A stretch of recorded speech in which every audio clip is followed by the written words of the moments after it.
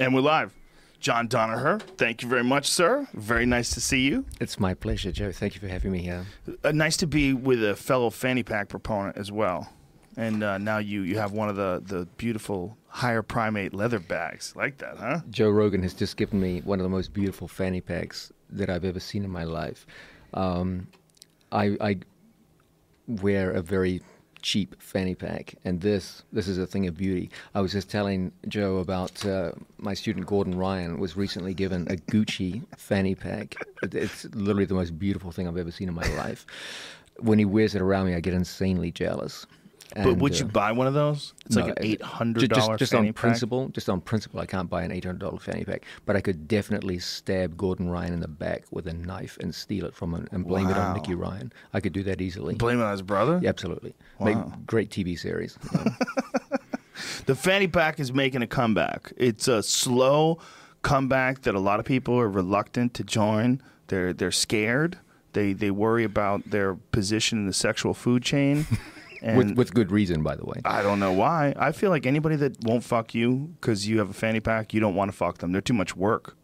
Strong point. It's just not worth it. Essentially, it's always a battle over appearance versus function. Yeah. Fanny packs score very, very low on appearance, but very high on function. I feel like that one bucks the trend.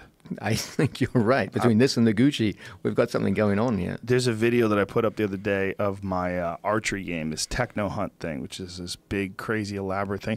I got more comments on the fact that I was wearing a fanny pack in the video than anything. Were they positive or negative comments? Mostly negative. Yeah, but that's my experience too. But that's just the internet. The internet is... The internet is extremely angry. That's the first thing you learn about the internet. You could literally save a baby's life from, and 80% of the internet will call you an asshole for doing so. It doesn't matter what you do. The internet is very angry. Well, what the internet is it shows what people are like when there's no social cues, when they're not in front of you, they don't have to deal with like looking you in the eye, and what weird little hidden demons of jealousy and anger and resentment. And it's a pretty sad story, isn't it? Yeah. if that's what we're really like, it's not looking good for the human race. I just think it's the kind of people that comment in general. What it shows you is that 99% of what we call human goodness and politeness really comes out of fear of consequences. There's a lot of that, for sure. Because there's no consequences when you talk online. But I think it's the quality of the people that are making those kind of comments. Like I always say, like if you look at YouTube comments, like Michael Jordan is not leaving YouTube comments. The people that leave YouTube comments and bitch and complain about things, usually everything's not going so fantastic in their own life. Yeah. But they have this forum now where they feel like, if there's a video that has 3 million downloads, they also are on that video. They're there in the comment section. You go to that. Yeah. They're a part of that. Unqualified. No one asked them to be there. Literally, all you have to do is make an account. No one has to know anything about your education, the way your mind works, what you've done with your life, what mistakes you've made. Doesn't matter. You are old fuck 66, and that's your name. And you can say whatever you want. And your comments are right there with everything else. Yes, yeah, it's fascinating to watch. It's very egalitarian, but in a lot of ways, it's like, boy, I don't know if that's the best way to get your information. Yeah, I think there's a lot of truth to that. Yeah. So, John, you are one of the most fascinating characters in the world of jiu-jitsu and the world of martial arts. And for people who are not aware of your background, you started out, correct me if I'm wrong, you started out a philosophy student. That's correct, yes. And you were working as a bouncer. And you were jacked, right? You were a power lifter at the time? Yes. And you wanted to figure out a way to defend yourself. It wasn't really a question of wanting to figure out. It was a pretty simple desire that I had. When I grew up in New Zealand, martial arts was almost entirely based around striking prowess. You'll back me up on this, Joe. We're similar age. When we grew up, it's no exaggeration to say that the study of martial arts in English-speaking countries, North America, Western Europe, etc., was absolutely dominated by the striking arts. And if you ask the average person who was the best fighter in the world they would typically say whoever was the best boxer in the world. So in the 1980s, Mike Tyson wasn't just the best boxer in the world, he was the best fighter in the world. People always equated prowess in fighting with the ability to strike. I grew up in that time period, and so I grew up doing studying kickboxing as a teenager in New Zealand. I came to the United States, and for the first time, there's no wrestling culture in my country. New Zealand has no wrestling culture. It's one of the few countries where there's no indigenous wrestling culture. There were, but it was kind of lost in the sands of time. When I grew up, wrestling was something I saw once every 4 years at the Olympics on TV. And I didn't even associate it with fighting, to be honest with you. I just saw it as these strange sport where two guys tackled each other. And so I came to the United States, and I was working as a bouncer. America has much, much more of a wrestling culture in it. In New Zealand, when I grew up, when you fought, you were expected to fight with fists, and if it went to the ground, the two guys stood up and they resumed fighting. You stood up and you fought like a man. That was the idea. And in the United States, when I was bouncing, I was absolutely shocked and impressed by the prowess of judo players and wrestlers in street fighting, working as a bouncer. I worked alongside them, and I was massively impressed. What year was this? This is in the early 1990s. I arrived in the United States in 1991. So I started working late 1991 in New York City. New York was a very, very, very different city back then. It's like it's almost like two different cities from what it used to be. It is amazing how much it's changed, The transformation is night and day. It's become like a giant TGI Fridays now. That's pretty much what New York City is, yeah. To give you an example, I used to live on West End Avenue on the Upper West Side. When I would come home from working in nightclubs at 5:30 in the morning to go to sleep, there would be large numbers of street-walking prostitutes on my block, my avenue. If you saw even a single street-walking prostitute in that area today, it would be front-page news of the New York Times. It would be so shocking, so completely out of people's... it would literally just warp people's minds. Well, Times Square is the best example Times of that, Square right? is an extreme example of because it. Times Square used to be all seedy peep shows. It was nothing but seedy peep shows. And now it's like Guy Fieri restaurants. It's all weird television. Yeah. So the transformation is huge. So that was the New York that I went into. And it was a violent New York. 1991, I believe, was the year with the highest murder rate in recorded history for New York City. So it was a very, very different New York City. It's not what you see today. So I came into this environment, and I saw these people were incredibly adept in fighting. They were using grappling technique to do so. This impressed me a lot. Shortly after that time, as I was working, I started to hear talk about this show, this Ultimate Fighting show. And there was this Brazilian guy who had beaten everyone. He was wrestling people and strangling them and locking their arms, things like this, things that I'd never heard of. So I'd heard this, and one day I was teaching at Columbia University, and a close friend of mine, who was also in the PhD program, came into my office. It was office hours, and he said, "John, I know you work as a bouncer, and I know you work at night, and I started doing this martial art. It's called Brazilian jiu-jitsu, and it's mostly fought on the ground. And I remember you said most of the fights you get into, people get put down on the ground and they wrestle. And I was wondering if you would be interested in doing it." And I was like, Brazilian jiu-jitsu? Yeah.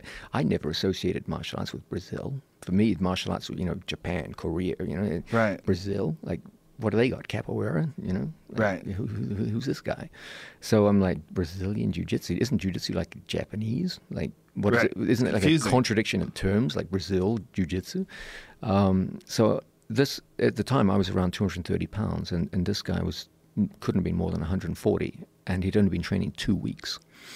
So he goes to me, we go on the ground and we wrestle on the ground. And I was like, okay, let me put you in a headlock and let's see what you can do. So I shut the door of the office, I cleared out the furniture, and I put this poor kid on the ground. Now, the only thing I knew how to do on the ground in those days was headlock people. And I was a strong guy, I had a pretty nasty headlock. And so I grabbed my poor little friend and throttled him with basically a Kesugatame type headlock. And to my shock and horror, he started slipping around behind me. And I started holding harder and harder, and about 2 minutes went by, and I really had no real control over him. And he was starting to get around behind me. Now, I didn't know back attacks were. I had complete naivety on the ground, but I could feel something bad was happening. Someone getting behind you is never a good thing in a fight. And I was getting tired. My arms were getting tired. I had no control over the guy. And finally, he slipped out, and I had to stand up and run away. I said, "Are you kidding me? I'm twice your size. You've been training 2 goddamn weeks, and if this was a real fight, he would have got away from it, and I'm tired. That's not good." And I was just like, if he did this in 2 weeks, what could you do with some training? So I was fascinated. I went down, got completely destroyed on my first day. It was hilarious. You know, who was there on his first day? Matt Serra was the most, he was a blue belt at the time. So even on that first day, you met people that would become very important in your life later on. And I vowed to the moon and the stars that I would at least become competent in the game. I couldn't live with the idea that I was incompetent at an important element of fighting. I didn't want to be a world champ. I just wanted to be competent. And I believed it would make my bouncing work significantly easier. That was absolutely true. Within a very, very short period of time, bouncing got massively easier for me. You always hear this cliche, jiu-jitsu saves, jiu-jitsu saved my life. How many people say that all the time? Well, I can think of, without any question, there are 4 times in my life that jiu-jitsu actually did save my life, bouncing. I can say that with complete honesty. It's a cliche for most people, but for me, it did happen. So it made a massive difference, but I still saw it as something that was interesting and something I just wanted to gain competence in. That fundamentally changed because really at that point I wanted to finish my PhD and become a professor. That was my original goal when I came to the United States. But things started to change when the 3 senior students at the Renzo Gracie Academy, Ricardo Almeida, Matt Serra, and Rodrigo Gracie, all went their separate ways. They had to go out and start their own schools. And Renzo was busy fighting professionally in Japan, so he couldn't be at the academy all the time. And he came to me and he said, "John, you're going to have to be a teacher. Like, there's no one else." And how long had you been training? I believe if I go through it was around 4 years. I believe I was a purple belt when I first started teaching at Renzo's. Don't quote me on that, but I'll have to go back and check. But I believe that's And why did he come correct. to you? Probably because he felt sorry for me. I don't know. I was there a lot, and I think maybe he saw some enthusiasm on my part. Well, you were obsessed, right? I mean, you were there daily. Yeah, that became much more so when I became a teacher, because I saw that, okay, I'm filling big shoes here. You must remember all 3 of those names that I just mentioned, all 3 were world champions. Okay, these were good people, and for that time they were killers. And here I am, a PhD student. Now I got to fill in these shoes. So I was like, I got to get serious about this. So I made a commitment to becoming the best possible teacher I could. Now you must remember, I went in as a teacher. That was my first assignment. And so I decided my primary focus in jiu-jitsu would be upon teaching. And fortunately, I came from an academic background. I had many brilliant professors coming through the philosophy programs, both in New Zealand and the United States. Columbia University had a fantastic PhD program. So I was very experienced in the art of teaching, but in an academic context. And I thought, maybe fate has given me this angle where I can use an academic approach to teaching in a sports environment. And that has really become one of the patterns of my approach to teaching and jiu-jitsu. So this is in the 90s, and you are a purple belt at the time. When did you develop this leg lock system that has become so legendary? So for the uninitiated that have never heard of you or understand what we're talking about here, for the longest time, jiu-jitsu was primarily attacks on the arms and the neck. That was pretty much it. And there were known attacks on the legs, but they were frowned upon. Yes. Something happened. You got to see some of those techniques in MMA. You got to see some heel hooks, occasionally foot locks. There's a few guys, Orlovsky pulled off a foot lock in the UFC against Tim Sylvia. There's a few guys that were pulling these off. This is pre-Husamar Palhares. But you all of a sudden came along with this very effective system that there was rumblings many years ago about this, where a lot of people were talking about it. And a lot of people were saying that, John Danaher has this insane leg lock system. And then you started developing all these. For people who don't know, the top grapplers in the world, there's a lot of top grapplers in the world. Jiu-jitsu is incredibly competitive, but you're recognized as being one of the premier coaches of the most promising young people, like Gordon Ryan, who you're talking about before, who's an Abu Dhabi champion, Gary Tonin, Nicky Ryan, Eddie Cummings. You have an incredible crew of world-class strangle artists who are also known to be some of the very best leg lockers in the world. So what happened? How did that all take place? Let's go through... We should talk about the history of taboo. You've actually asked about 6 different questions. Yeah, I'm sorry. No, it's good, but we can answer them in turn. So let's go. The first question. Your first question was a historical question. How did it happen? Yeah. Okay. First off, there was nothing in my early learnings of jiu-jitsu which suggested leg locks. Nothing. Okay. Renzo would teach. By the way, I should say my sensei throughout my entire career has been Renzo Gracie. I never left Renzo. He taught me from white belt to black belt, and I never left his academy. I'm the only one of his students who stayed with him from white belt to black belt and never left. So Renzo would teach leg locks, but it was taught in always the same fashion that everyone else did. Here's a move, here's a figure 4 toe hold, here's a heel hook, here's an Achilles lock. So the moves themselves were known. Okay, they were in existence. It wasn't like I invented heel hooks or something like that. That's not the idea. But they weren't emphasized. A very, very talented and influential figure in my life was a guy that I only knew for 3 days. Now that sounds crazy, right? How can you learn something from someone in 3 days? Well, actually, the influence he had occurred in 3 minutes. I'm a big believer in the idea that someone can come into your life for a very short period of time and have a massive influence. I truly believe that. In my case, it was a great American grappler called Dean Lister. Dean Lister was invited by Matt Serra to come to the Renzo Gracie Academy. I believe, don't quote me on this, but I believe Dean was a brown belt at the time. I'm pretty sure Matt was a brown belt at the time too. And I brought him in for around 3 days, and he trained mostly with Matt Serra in preparation for a grappling tournament, if I remember correctly. Now, Dean was known mostly in those days for his Achilles lock. Later on, he would become a heel hook specialist, but in those days, it was mostly an Achilles lock. And he came to the academy, he rolled with some people, and he was doing Achilles locks and getting some success. It went both ways. I remember he couldn't really get his stuff to work on Matt Serra, and Matt Serra could get his stuff to work on him. But he was doing something which was unusual. And so I talked with him just briefly after class, and I said, that's interesting what you're doing with these Achilles locks, because I don't really do that at all. It's not something I do. And he said one sentence which completely changed my outlook. He said, why would you ignore 50% of the human body? One sentence. Why would you ignore 50% of the human body?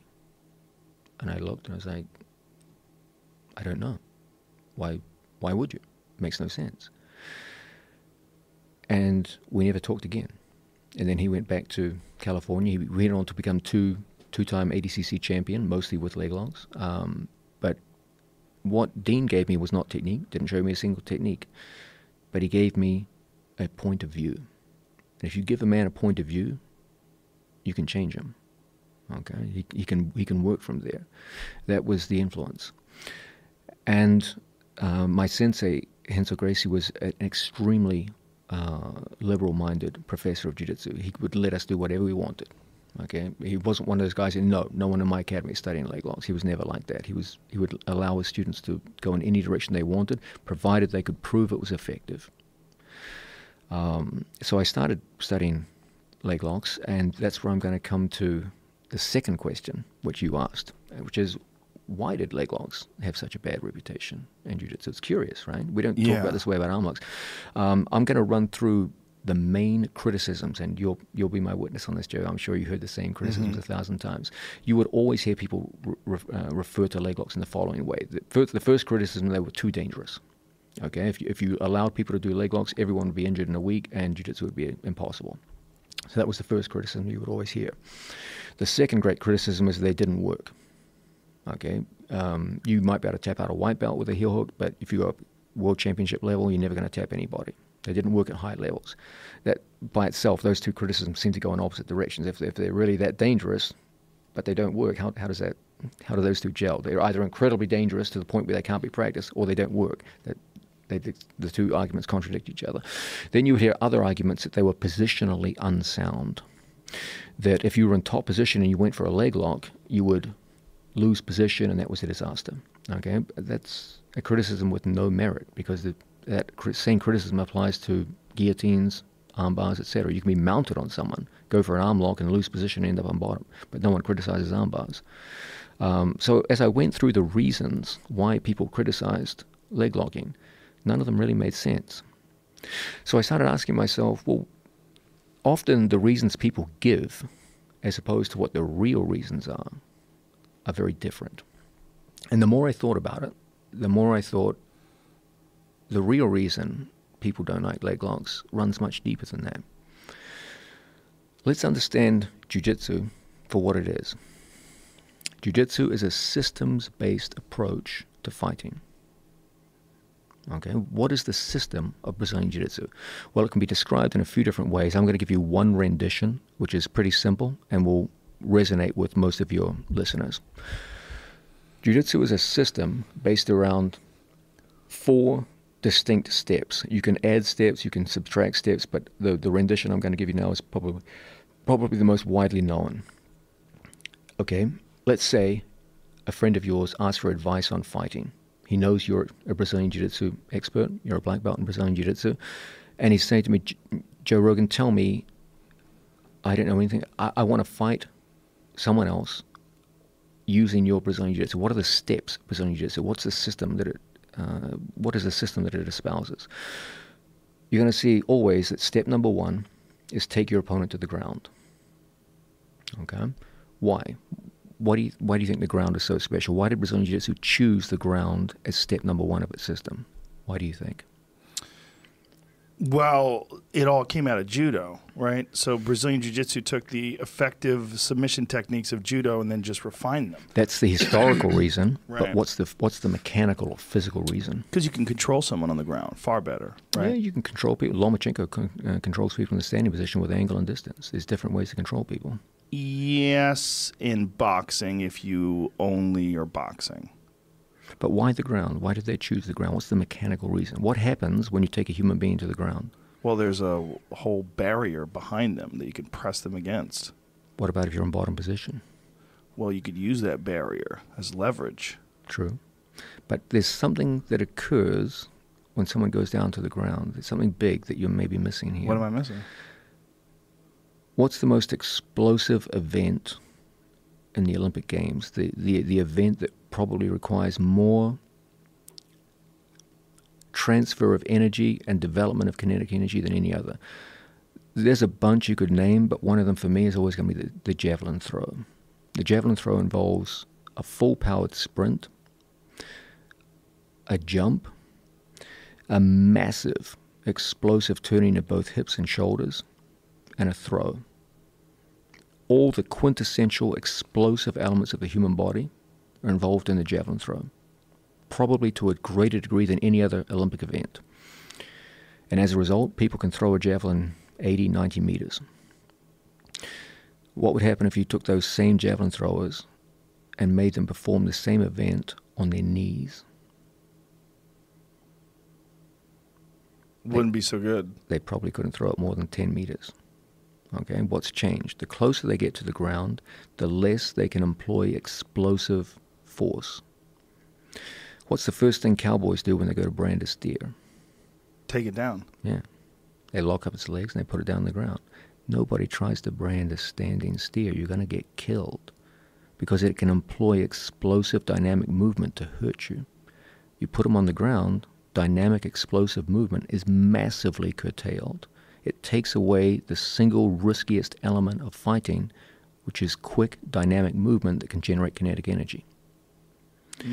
So step number 1 of Brazilian Jiu-Jitsu is get it to the ground. It's inherently safer.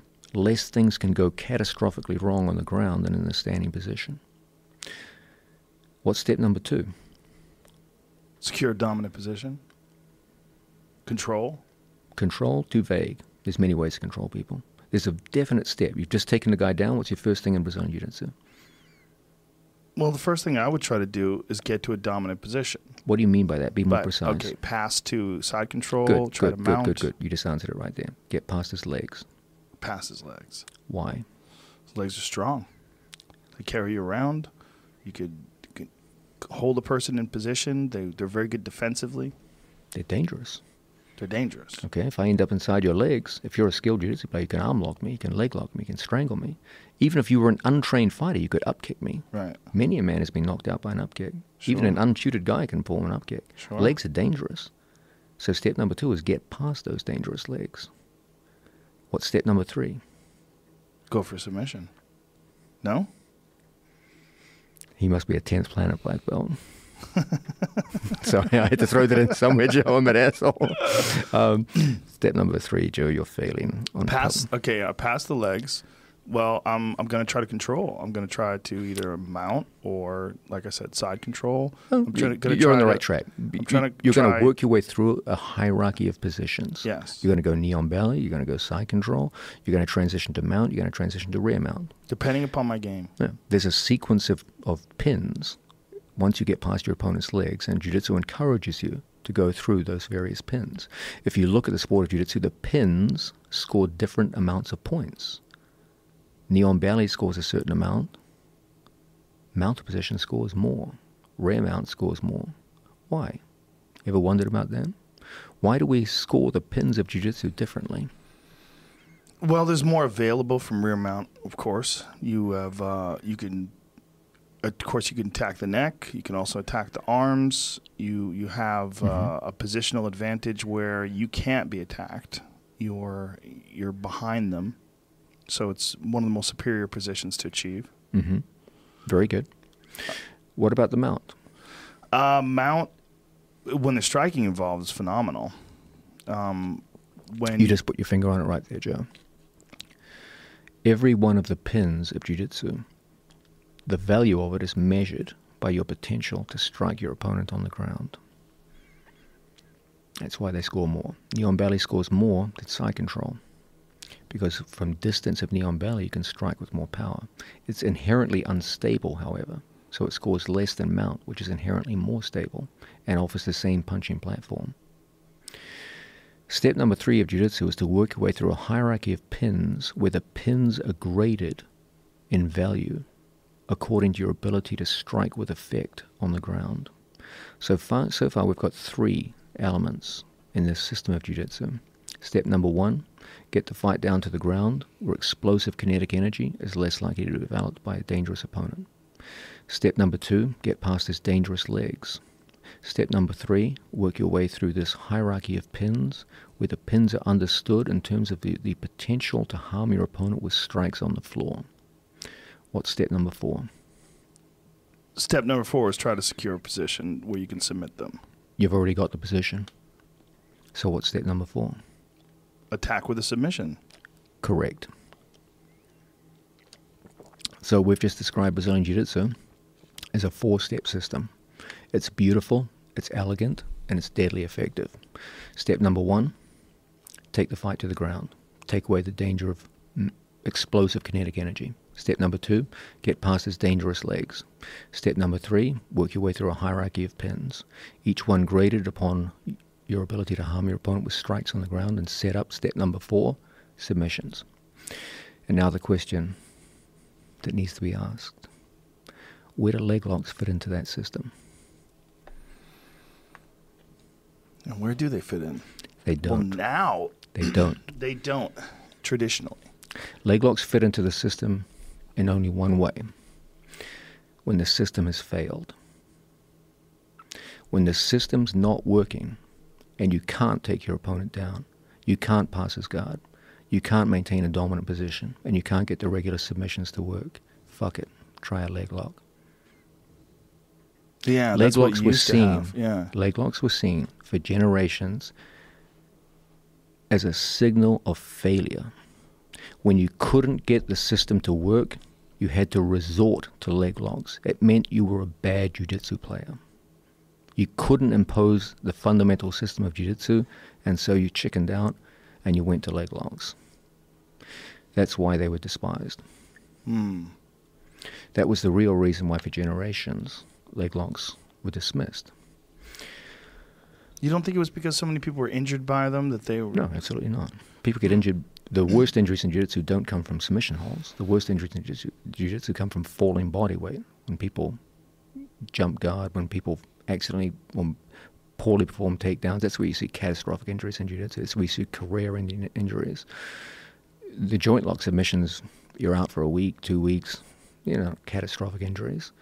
As I said, go on YouTube and put in guard pull gone wrong. You'll see catastrophic injuries. You'll see career-ending injuries there. You're not going to see it from arm bars, heel hooks, etc. You'll see people getting hurt, but it's a contact sport. You expect that. Okay? No. There's a very simple, elegant system, Brazilian Jiu-Jitsu. We just saw one rendition of it, the 4-step approach. And you clearly see leg locks don't fit comfortably into that system. What I did is I tried to find an avenue where they could come in. And the results were surprising. The first thing is, our 4-step rendition of jiu-jitsu looked at jiu-jitsu from top position, where we took our opponent down to the ground and we were on top of them. But my study of jiu-jitsu didn't start from top position. It started from bottom position.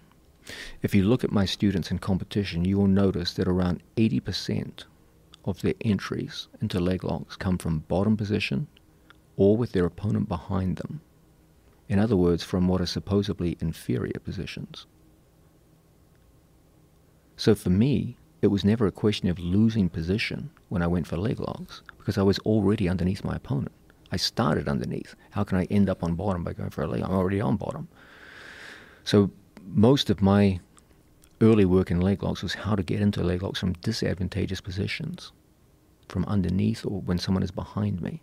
So I never felt this problem of, okay, I'm going to lose position if I go for leg locks. I could still play a conventional jiu-jitsu game and have a very, very strong leg lock entry. That was the first avenue of leg locking. But things became more interesting when I got further into the leg lock game and I started to realize that as you add leg locks into the game, you change the very nature of the sport. If you look at jiu-jitsu as it's ordinarily practiced, it's a single direction game. If someone is in front of me and I'm standing over them, jiu-jitsu is all about movement from the legs towards the head. I'm supposed to pass their guard, work my way up to chest contact, and get my head next to their head, either in front of them or behind them, either mounted or rear mounted. So jiu-jitsu always goes in one direction. If you ever get stopped or you lose position, you just start the process over again. It's a monodirectional sport. It always goes from the legs to the head. Once you start adding leg locks into the game, jiu-jitsu becomes a two-directional sport where you can go from the head down to the legs. You can go in both directions. So if I'm passing someone's guard and I simply can't do it, I can fall back and go back into the legs. If I'm side control on someone and they start to recompose their guard, I can fall back into the legs. I'm going from their upper body down to their lower body. Traditional jiu-jitsu always goes from the lower body directionally up to the upper body, so that you end up head-to-head with your opponent. But once you start adding leg locks, jiu-jitsu for the first time becomes a two-directional sport instead of a one-directional sport. And you can play your opponent's reactions between the threat of lower body and upper body in ways that opens up submissions so much more easily than the traditional game. So if I take you back to the moment where Dean Lister says to you, why would you ignore 50% of the human body? You go back and think about this, and what is your next step? Do you just start looking at students and looking at what you're teaching and analyzing positions? And you're still rolling at the time. Yes, correct. The first thing that I started to look at is, okay, who out there is doing a good job of leg locking? And the honest answer was, there weren't a lot of people. What you would see is random success with leg locks. You'd see a guy wins a match here, a guy wins a match there. Most of the eminent leg lockers of that generation are actually coming out of Japan. You'd had people like Romina Sato, had a decent heel hook for that time. Imanari. Imanari, that was a little bit pre-Imanari. Imanari came slightly after Romina Sato. They fought each other in grappling matches. One was younger than the other. But they had some success. I believe even Sakuraba finished Newton with a knee bar. So, the knowledge was there. But there was nothing systematic about it. There weren't people who were coming out and just systematically finishing people with one move. Okay, so there wasn't much in terms of people to study. So the first thing I started to asking is, well, what is the nature of leg locking? What if it seems to have some problems associated with it. It's not as controlling as the traditional methods of jiu-jitsu, and that was really the key word there, control. Okay, why do people favor things like rear naked strangle so much? Because it's such a controlling position. Rear mount is an incredibly controlling position. Why do people favor things like karagatame, the arm triangle? Because this too is a very inherently controlling position. All the most high percentage finishing holds in jiu-jitsu all have control as their dominant feature.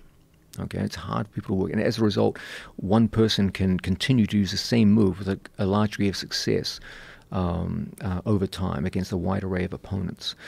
So every question I asked ultimately always came back to control. And the one thing you would see with regards to the use of leg locks in the late 1990s and early 2000s was a lack of control. So all of my studies immediately went to the notion of control.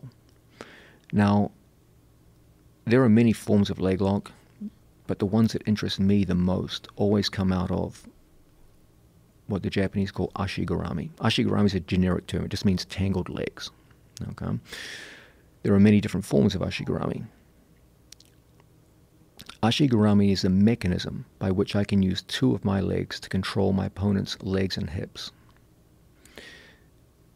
What I started to do was make a deep study of this notion of ashigarami. How am I going to use my legs to control the real estate between my opponent's knee and his hips, preferably on both sides? Probably the single biggest cliche that you'll hear about jiu-jitsu is that it's position before submission. At the time, I was primarily interested in the idea of control before submission. Control is a much deeper and wider concept than the basic point structure-based position before submission model of jiu-jitsu. There's many ways to control people that have very little to do with position. For example, ashigarami itself scores nothing in jiu-jitsu, but done well, it can control an opponent just as well as rear mount can. So I started to see that there were many forms of control that went outside of the traditional basic positional hierarchy of Brazilian jiu-jitsu. Ashigarami was one of them. Probably the single greatest key in the development of my leg lock system, again, came from a simple realization that the greatest mistake that people had made in leg lock work prior to the arrival of the squad was that they made no distinction between the mechanism of breaking and the mechanism of control. Ashigarami was the mechanism of control. The lock itself, whether it be a heel hook, an Achilles lock, a figure four toe hold, that was the mechanism of breaking. If you watch 99% of the people out there who claim to be experts in leg locking, they don't distinguish between the two.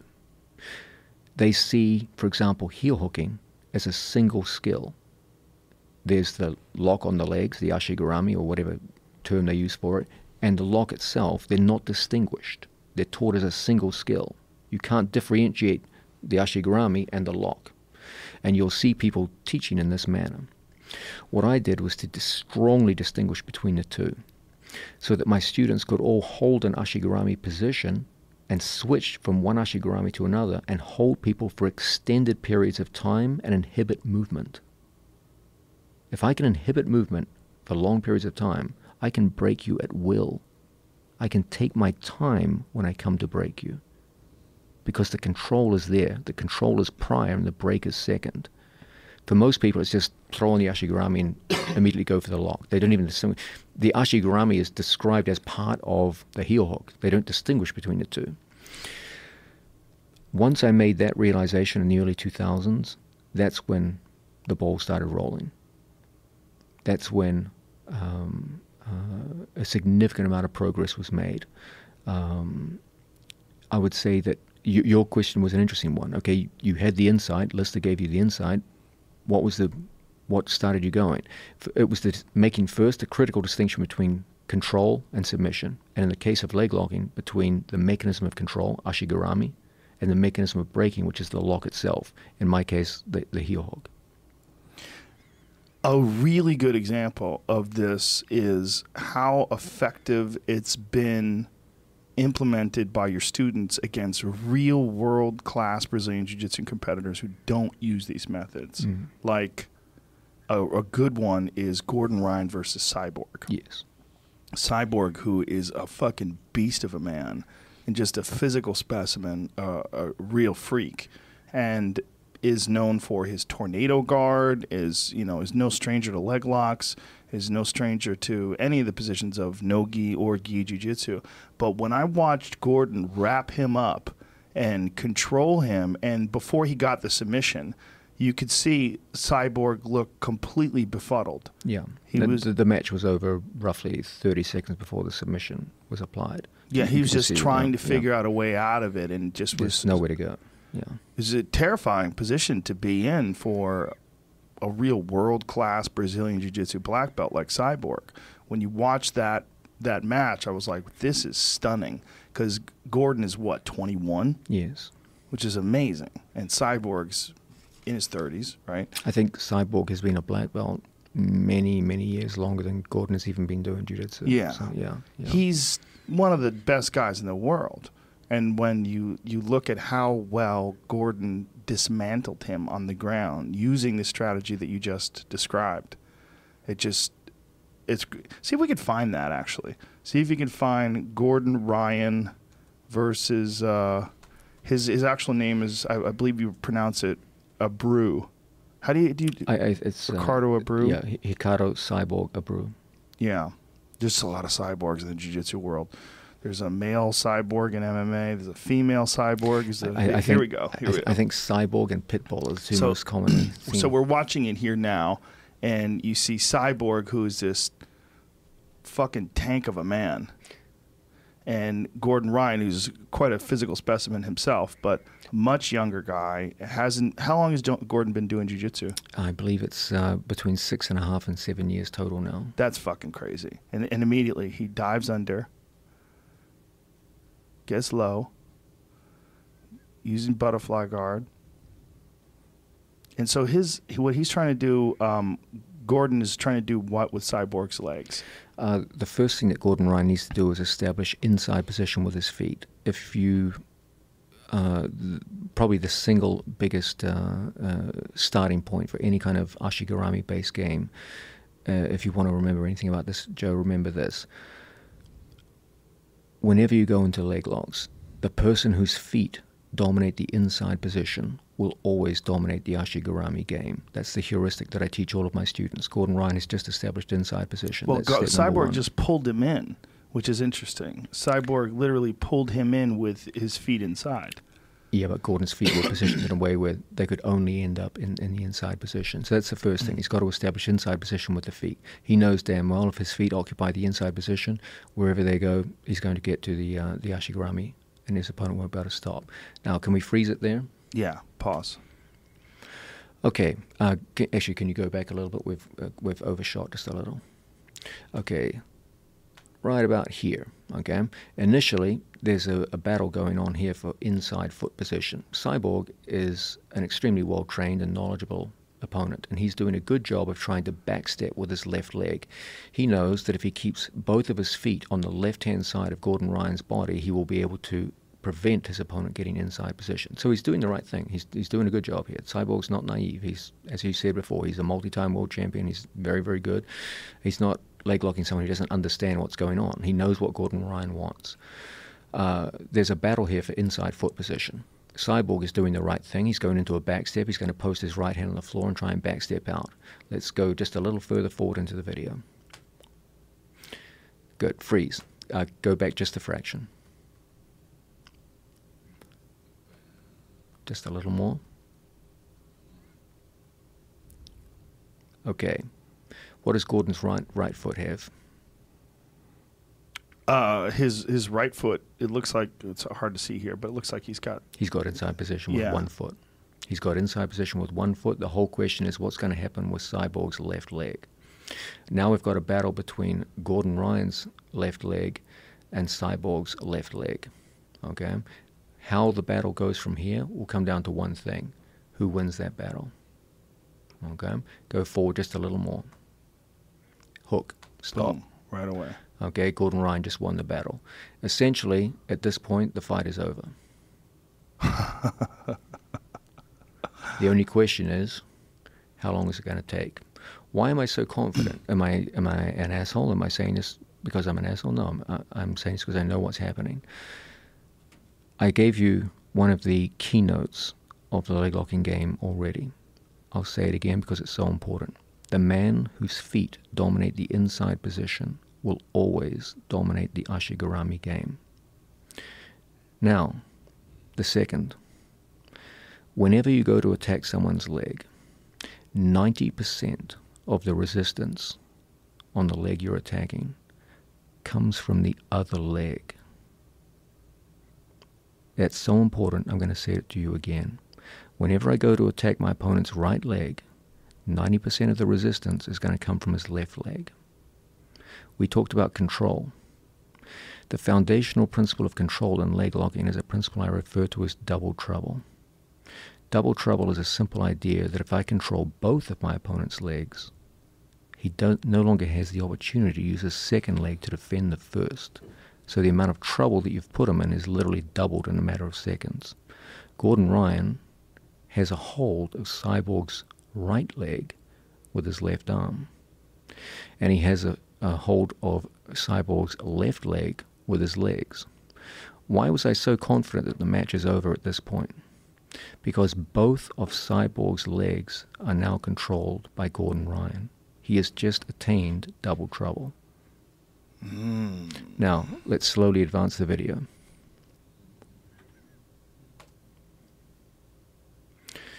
Do you see how Cyborg's legs are in a straight line? He's having a very, very hard time holding his base. There's the stop. Can you go back just a fraction? Right about here. Freeze. Okay. Our whole approach to jiu-jitsu is based around the idea of putting wedges around our opponent's body so that we can inhibit movement. A wedge functions just as a door stopper stops a door from moving in a breeze. Okay? The only thing better than a wedge is a reinforced wedge. That's where the wedge is locked in place by another part of your body. Gordon Ryan currently has inside position with the right leg. He has control of Cyborg's other leg with his arm, so both legs have some degree of control. But he's about to massively reinforce that control by locking a triangle or a sankaku around his opponent's leg. In order for that to happen, he's going to have to lift his hips slightly off the floor so that he can elevate over Cyborg's left knee. Watch the video. There's the elevation. There's the lock. Freeze. Freeze. Now he's got Cyborg's two legs in a straight line. That means Cyborg's only mechanism of posting or saving his balance is his left arm. That's all he's got left. At this point, the fight is done. Cyborg's right leg is controlled by Gordon Ryan's left arm.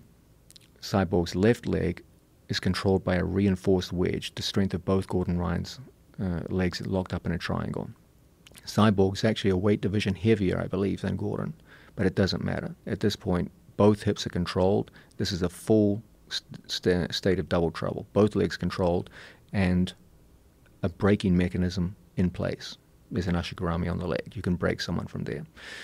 Cyborg knows his only method of not being finished is to keep his hips over Gordon Ryan's hips. So the next battle is, how is Gordon Ryan going to put Cyborg's hips on the ground? What's saving Cyborg is his left hand. Let's see how the battle goes. The battle just got lost. The hips went down. Why was it so easy? Stop. Why was it so easy? I don't know. Tell me. Do you see that right knee? Yes. That's what pushed him over. The right knee went into the pocket of Cyborg's left hip. That meant the directionality of force was slightly away from the one base of support that Cyborg had left, which was his left hand. So he got sat on his hips. Now go forward just a little.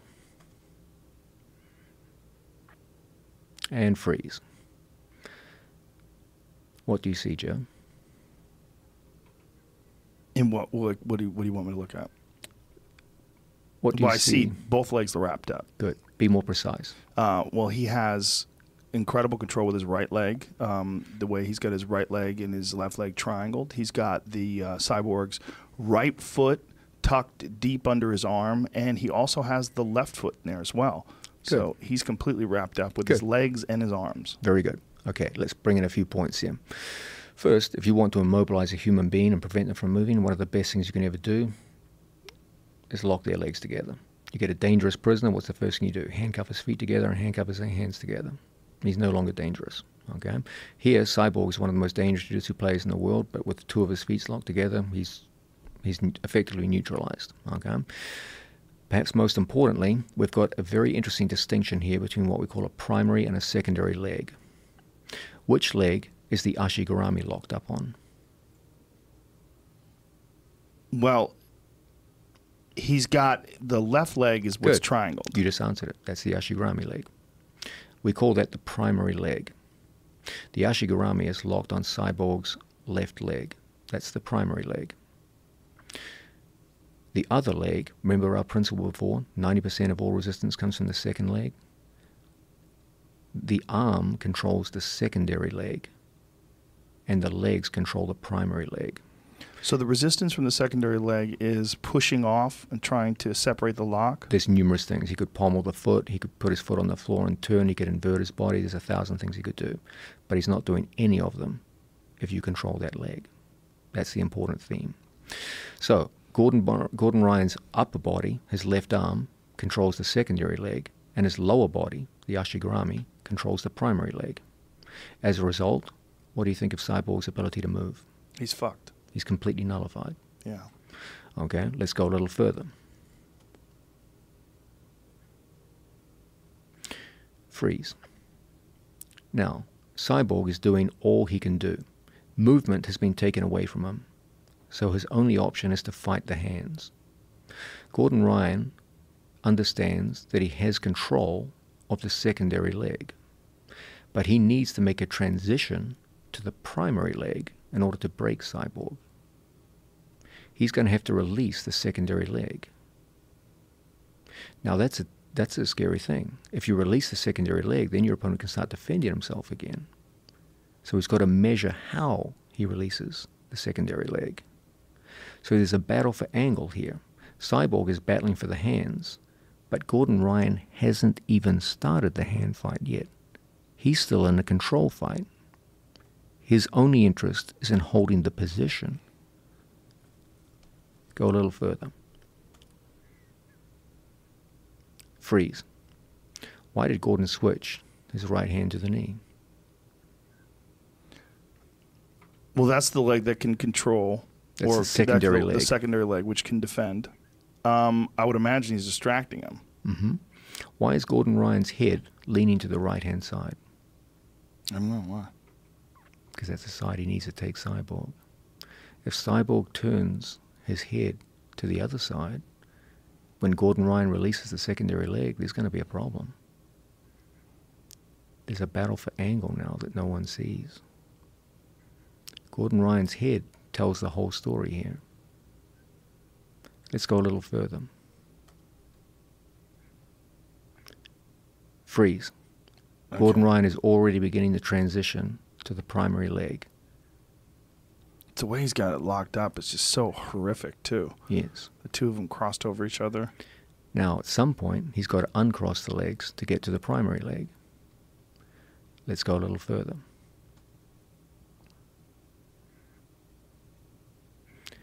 Cyborg's still engaged in the hand fight. Now, Gordon's about to make his transition to the hand fight.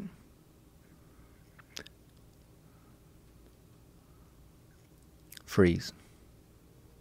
Gordon Ryan's made the critical release of the secondary leg.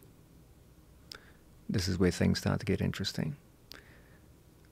Cyborg has, perhaps tragically, sat on his right hip, which means he has no ability to use his secondary leg to escape. And because he's holding Gordon Ryan's arm, he has no ability now to invert his body and go into a turning escape. Now, Gordon Ryan just needs to release the right arm. Let's go further.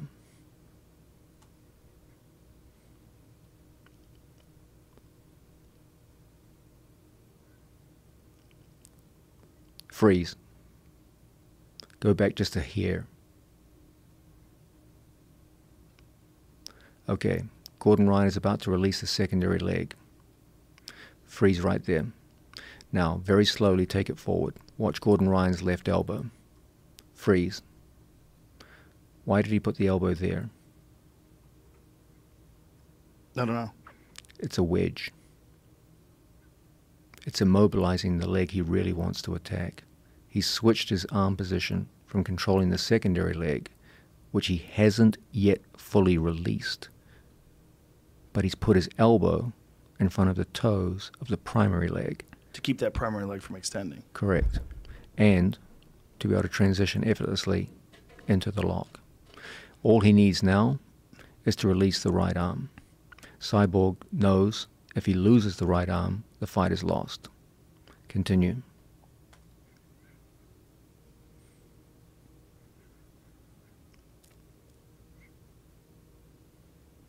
Gordon goes back to elbow position. Freeze, freeze. Go back just a hair. Why did Gordon Ryan win the hand fight battle? Freeze. Cyborg is one of the strongest people in jiu-jitsu. He's got two hands on a guy in a weight division lower than him. Why can't he hold? Why did he lose the arm?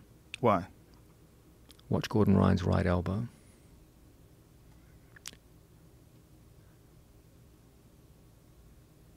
What did you see?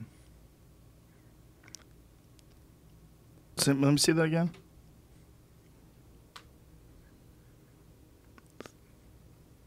He's just lifting it up and pulling it away. What is he doing? He changed the angle through the elbow. There's a grip over and a grip under. If you just pull, you'll never release the arm. Right. He changed the elbow position so that one grip was lost, and then a push-pull with the elbow and a slip. Once, continue forward now.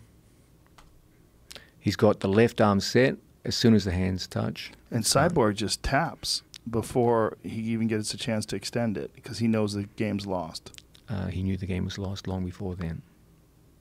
That's pretty goddamn impressive. Yes. And yet you'll see this with almost all of my students. I have seen that with almost all your students, which is so bizarre. Now, how many people are recognizing this system and trying to mimic it or trying to find out some sort of a counterattack to it? That's an interesting question. I'm told there's actually kind of like an industry of people who try to break what we do down and mimic it. I know there's people putting out numerous instructionals. They watch what the squad does and tries to break it down. That's good. And it's natural. I'd be doing the same thing. If someone else was coming out and wrecking people with a given move, I'd be studying what they're doing too. So, yeah, there does seem to be an industry of that. The question is, how successful are they? Do you see any other groups of people coming out and just exclusively finishing people with the same moves time and time again for years at a time at all levels of competition? No. You're seeing more 10th Planet guys do that now. 10th Planet guys have... and giving you all the credit in the world, by the way, that they've started transitioning to a lot more leg lock attacks, leg lock defense, concentrating on that. Yeah, it's what we find is that most people definitely struggle with defending it. And, this has been around for quite a while now. It's been 5 years since the squad really started pushing this publicly, and it seems like there's still going to be some. Eventually, people will figure things out. It's just the way progress works. But I think at this point, it's pretty clear that people have changed their minds about leg locks. People, I think, are recognizing that there's something different going on here, that this is a control-based approach to leg locks rather than, a speed and power-based approach to leg locks. And the evidence for its success really comes from the nature of the squad itself. If you look at the three founding members of the squad, Eddie Cummings, Gordon Ryan, and Gary Tonin, all three have very, very different body types. All three have very, very different personalities. And yet all three use a very similar game. Two of those three athletes came from nowhere. They had no competition record before they started training with me at the Renzo Gracie Academy. One of them had a competition record. He was I believe Gary Tonin was a brown belt competitor in the gi, but he had no leg lock game. He was a guy who was essentially known for scrambling from bottom half guard and using rear naked strangles and out of scrambles. Strangles out of scrambles, my God, that was a tongue twister. So Gary Tonin was a particularly interesting case because he came to me as an already developed athlete. He's trained under a very good friend of mine, Tom DeBlas, and completely changed his game. So that showed something very interesting. That showed that someone could already have a developed game and then take on this and change their game. So that was a particularly interesting case. With the case of Eddie Cummings and Gordon Ryan, they came to me early in their development, so they took it on wholesale, as it were. I think this style and approach, and one of the things that's so fascinating about it is it really requires someone like you to systematically break it down the way you have described it. I've done jiu-jitsu for 20 years, but I never stopped and thought of all the positions in the system, all the steps in the system, take the fight to the ground, get past the dangerous legs, achieve some sort of a dominant position, go for the submission. I didn't do that. I knew what I was doing. What I find with most jiu-jitsu players is that they know what they're doing on an unconscious level. Yes. My job as a coach is to make it conscious. Okay. Now, for me, the most interesting thing when I first started thinking about jiu-jitsu as a system, okay, I did that when I wrote a book for my sensei Renzo Gracie. He asked me to write a book, and I started thinking deeply about, what is this thing that I study? I spend all day on the mat, so what am I doing exactly? And when you start consciously thinking about, okay, breaking it down into steps, you see Brazilian Jiu-Jitsu as a step-by-step system. My question was, can I go further than that? If Jiu-Jitsu is a simple, single system, what about if you divided Jiu-Jitsu up into niche areas? And instead of having one overall system, you had an overall system with many subsystems within it. So you had a leg system, a back system, a front headlock system, a kimura system. My approach to jiu-jitsu is that I had recognized that much of the success of early Brazilian jiu-jitsu came from its systematic nature, the fact that it was a systems-based approach to jiu-jitsu. And I took various niche areas and created systems within systems. Then things started to get interesting when I started integrating the system so that one subsystem failed, you could transfer to another. That meant that my students could put opponents who had trained much, much longer than they had into a niche area, which my students had so much knowledge of, so much training in that isolated niche domain, that they could take someone who had trained 3-4 times longer than themselves and have more knowledge in that one domain than their much more experienced opponent did. And so what you saw with the squad was incredibly speedy progress where they were getting wins against people who had trained 2-3 times longer than they had. And this idea of what I call integrated subsystems, instead of having jiu-jitsu as just one simple single system, you keep the overall system of jiu-jitsu, but you have subsystems within it, each one integrated with the other, so that when one system fails, you can pass off to another and go back and forth until you get the win. That was my approach to jiu-jitsu. That's what I want to do. If I can innovate jiu-jitsu in any given direction, that's probably the one I would push the most. Now, throughout this time, you're dealing with some pretty significant injuries and physical limitations that you've had. Tell me about those, what those were, and how those hindered you. Yeah. When I was in my early teens, I was involved in a rugby injury where my knee was massively injured. Over the next 6 years, I would dislocate my knee.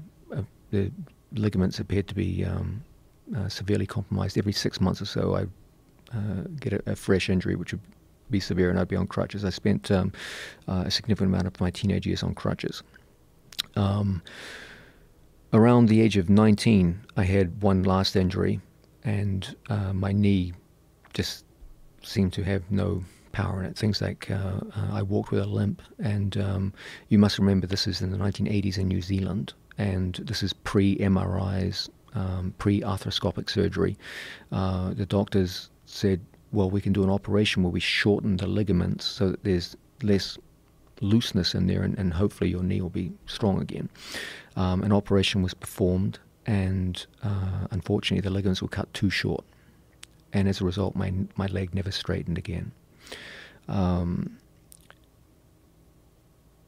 I developed a severe case of arthrofibrosis where my knee actually became deformed and doesn't straighten. Simple actions like walking, kneeling are extremely painful for me and have been my whole life. Just walking around is painful? Just walking is painful. Kneeling is extremely painful. And, it's not easy to do jiu-jitsu where there's a lot of kneeling. And also there were other kind of structural problems as I got older. Because I walk with a limp and one leg significantly bent and one straight, I tend to be completely out of balance, out of sync with my body. So I soon developed considerable hip and back pain. So this was something I carried with me my whole life. And when I started jiu-jitsu at the age of 28, there was a concern, am I going to be able to do this?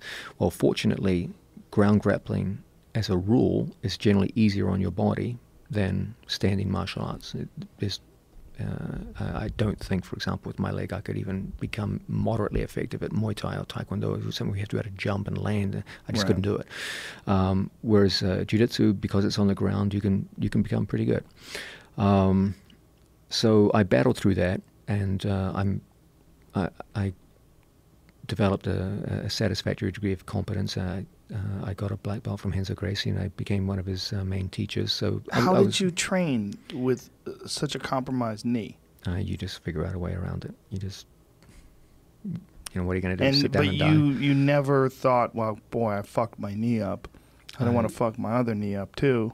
I think at that point, you just got to go forward, and you got a choice. You're going to sit down and feel sorry for yourself, or you're going to do the best you can with what you've got. And how limited was your game because of your knee? I mean, were you able to standing position was difficult for me. But were you able to do triangles and all sorts of different? I mean, I had every week or so I would tweak it, and I'd be in pain for a day. I developed a strong need for ibuprofen throughout my life, and other problems started to emerge, especially the lower back. The lower back is a big issue, and gave me problems my whole adult life. Does it still bother you now? Less so now. I have a machine I have to show you. Okay.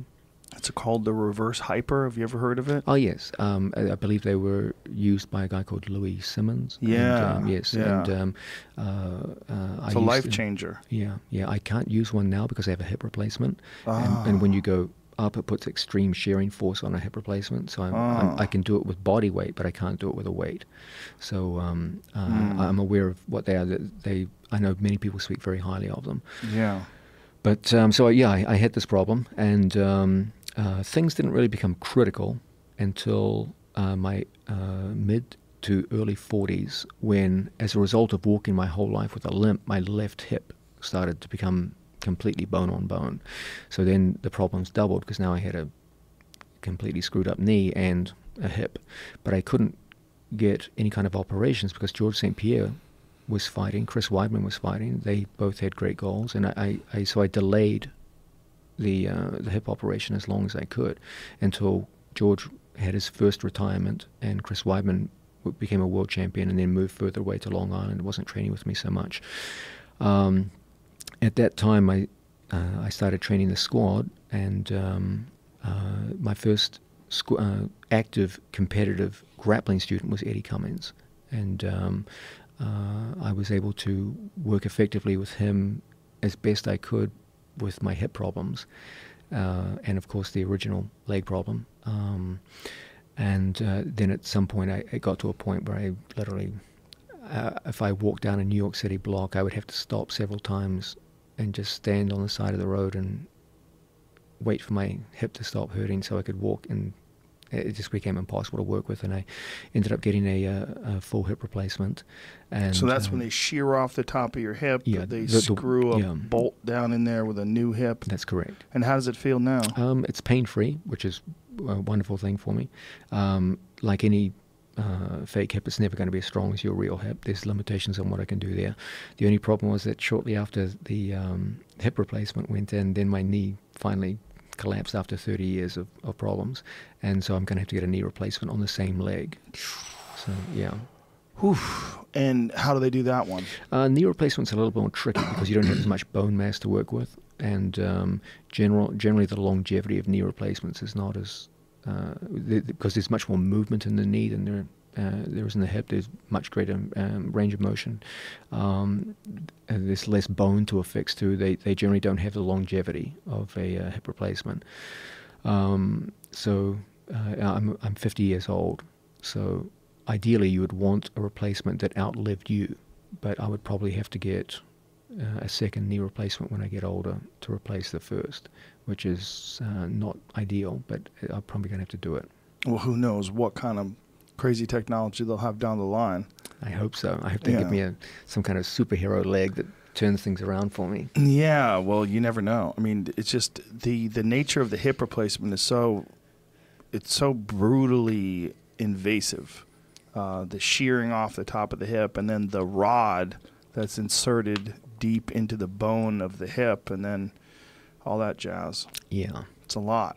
There's a lot going on there. So to answer your question, in the early days it was an impediment that I worked around, but as I got older, I had to do a first operation and now a second. Believe it or not, Joe, I was actually scheduled to get my knee replacement tomorrow, but I didn't do it because Gary Tonin is going to be fighting his first MMA fight in March 26th. Now, is he fighting for 1FC? 1FC. So interesting. If I got the knee replacement now, I would not be able to help him get ready for his first MMA fight, which I thought would be that's not fair on my part, Right. And so I delayed it until after that fight. Why did he decide on 1FC?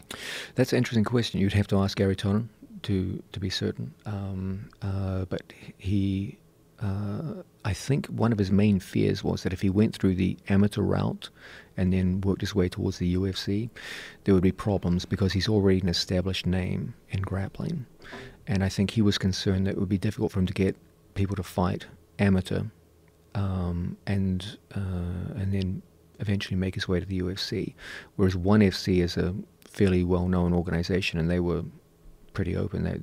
He did a grappling match for them, and they loved it. They were like, are you interested in MMA? And so he could, as it were, go into a fairly high level of MMA right from the start, as opposed to do a long, circuitous amateur route and then battle his way into the UFC.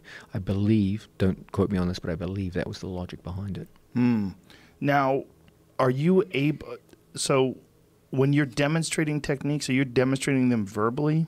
Or after the hip replacement, I could only do it verbally, and I had to trust in my students, Eddie Cummins, Gary Tonin, Gordon Ryan, and others. Brian Glick, no one knows him, but he's one of my great students. I would point with a stick, and they would do the moves for me. Since then, I've gotten a little better, and I like to demonstrate as best I can. There's days when I can barely walk, and on those days I'll have the students go through. Sometimes there's certain standing techniques that are a little risky for me to do, and I'll have students demonstrate those. But I do what I can on the days that I teach.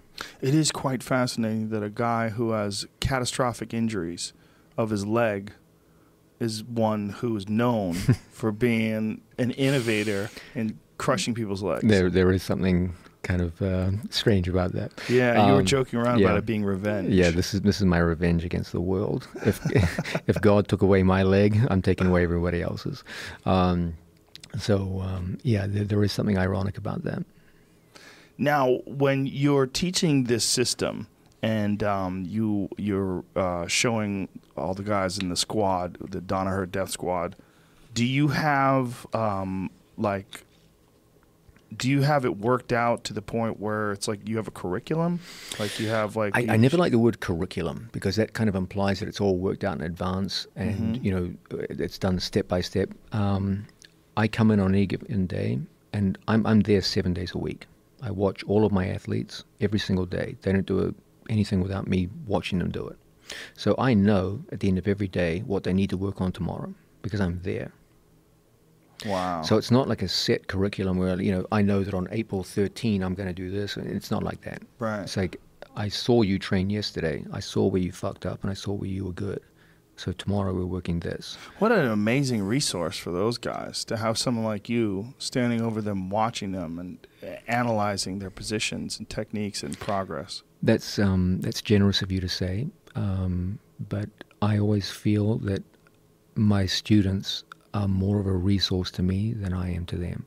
I've been blessed through my entire coaching career to have some truly remarkable students, some of whom are famous and known to you and many others who aren't. And whatever debt they owe to me, I feel I owe at least as much to them. My students literally give me everything. I'm a notoriously difficult person to get along with. I'm demanding. I'm a perfectionist. I can be downright unpleasant when my body's in pain. I'm short-tempered, and yet they're like angels. They stick in there and they tough it out, and they give so much time, so much effort, so much thought, and as I said, whatever resource I am to them, they give it right back. They're a resource to me. Well, that attitude is why you're such a fantastic coach in the first place. I remember one of the first times I've started talking to you was when you were working with George. Now, what's interesting is you had a very interesting approach, and even the way you describe things. You would talk about shoot boxing. Mm. Describe that, because you didn't talk when, like, I remember I think one of our first long conversations was at some weird Denny's or something somewhere, and one of those weird road shows, like, where we just sat down. You're absolutely right. That was the first time we met. Yeah, we had a long conversation, and you were talking about the principles of shoot boxing. Like, please explain. One of the strange things about the sport of mixed martial arts, it's so young that there's still so much to be done. Okay, even the way people understand mixed martial arts, to me, is interesting. 99% of people who look at mixed martial arts see mixed martial arts as an eclectic sport. In other words, it's a conglomeration of different martial arts kind of banded together, and then you've got mixed martial arts. It's a mix of martial arts, and there you have it. You get two guys in a cage, and you've got mixed martial arts. I never saw mixed martial arts as an eclectic sport. I see it as a transcendent sport. What I mean by that is there are 4 distinct skill areas of mixed martial arts. Any one of those skill areas always goes beyond the component martial arts that make it up. In other words, the skill area transcends the various martial arts that make it up and creates something bigger and different from the core components that originally built it. When you look at the sport of mixed martial arts, you see there are 4 dominant skill areas. The first occurs when they first come out, and the 2 athletes have no connection with each other, and they're dancing around the cage.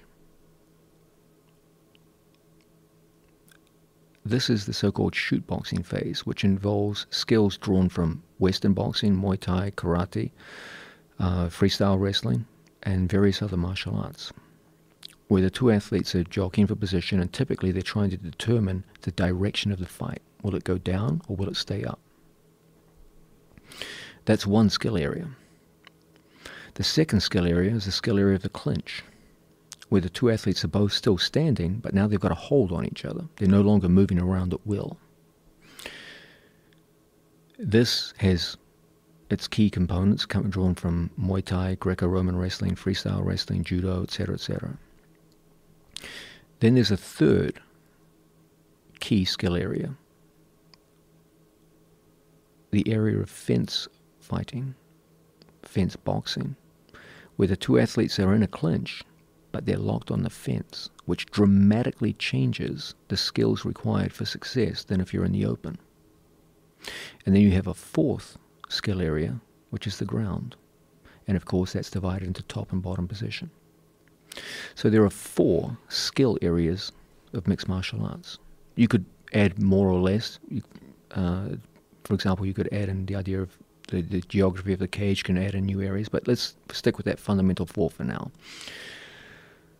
If you show me any one of those skill areas, yes, you can derive skills from those component martial arts, from Muay Thai, from judo, whatever you choose. But that skill area is going to have other elements that are not part of those original martial arts, that is something different, something unique, and something above the various component martial arts that made it up. When you're fighting on the ground, a lot of what you do is derived from Brazilian jiu-jitsu and modern mixed martial arts. Most of the athletes come from a jiu-jitsu background. When they work ground skills, they work in a kind of a jiu-jitsu framework. But many of the things going on down there are a mix of things that are far outside of your daily training in Brazilian jiu-jitsu. You can bring in things from Muay Thai. You're throwing Muay Thai elbows on the ground, but on the ground the elbows have a very different feel from the standing position. The mechanics behind them are significantly different. You're throwing hooks on the ground, but the mechanics of throwing hooks on the ground are very, very different from the mechanics of throwing hooks in the standing position. So yeah, you're bringing skills in from boxing, but you're adapting them too. Okay? So the way to look at the sport of mixed martial arts is not just like, okay, I'm going to rope together some wrestling, some boxing, and see what happens.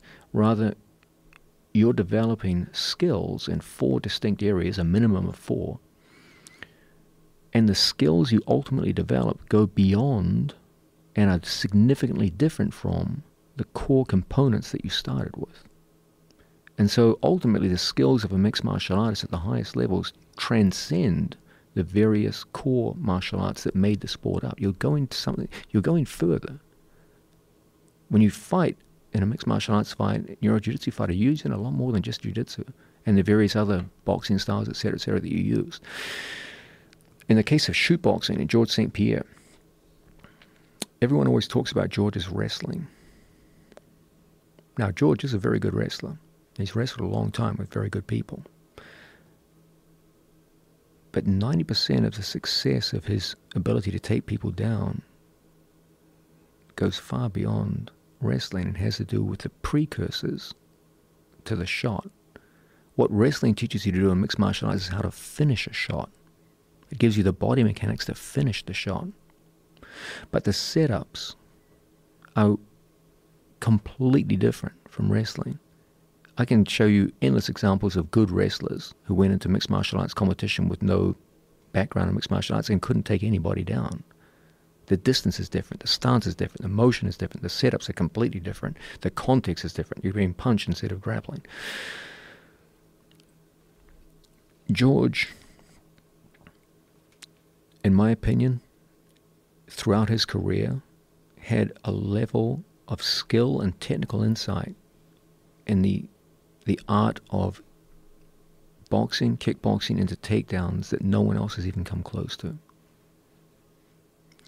Much of what he did in that area came from himself. Did he have good wrestling coaches? Absolutely. Did he have good boxing coaches? Absolutely. Great Muay Thai coaches? 100%. But the skills he was exhibiting went beyond any one of those teachers or even them as a whole. The act of tying together all of those disparate skills came from him, the integration of skills. And so you have someone who had a wrestling background, had a boxing background, had a Muay Thai background, but ultimately what he was doing was something bigger than all of those put together. There's a synergistic effect here where the sum was somehow greater than the components that individually made it up. And that's what I mean when I talk about a transcendent sport. George St. Pierre was largely responsible through individual experimentation, starting in his late teens and going through his entire career in the development of shoot box. Now, when you work as a coach for George, you weren't just working as a jiu-jitsu coach. You were working in almost like a mastermind sort of a position. I saw some conversations that you had with him where you discussed various things. And in fact, one of the things you came to me about was you asked me if I knew anyone who was proficient at the spinning back kick. And that's how I got to working with George. Your coaching with him was not just simply like these are the principles of jiu-jitsu, this is what I want you to work on when the fight goes to the ground. You were working on a lot of different aspects. Yes. Like you were a guy that sort of put it together. Now, when you don't have a background in striking and you're looking at all of these various disciplines and trying to formulate a strategy for a guy who's just such a supreme athlete like George, how did you formulate that? Did you do it based on the individual, based on their physical strengths and limitations, and sort of formulate what you think would be the best approach? Did you work it out with him in conjunction? When George comes to train with me, there's a bunch of considerations. First of all, George lives in Montreal. I live in New York, so time is always an issue. Well, he does go down there. He goes down there quite often, but it's not like the squad. The squad's there like 7 days a week, 3 times a day. George was never like that.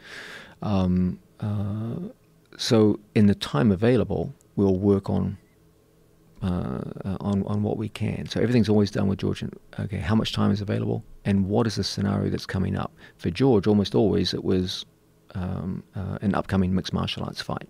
Okay, so a lot of people often ask me, say, how come you didn't teach George St. Pierre leg locks? Why wasn't he leg locking everyone in MMA? Well, that's a good question. First off,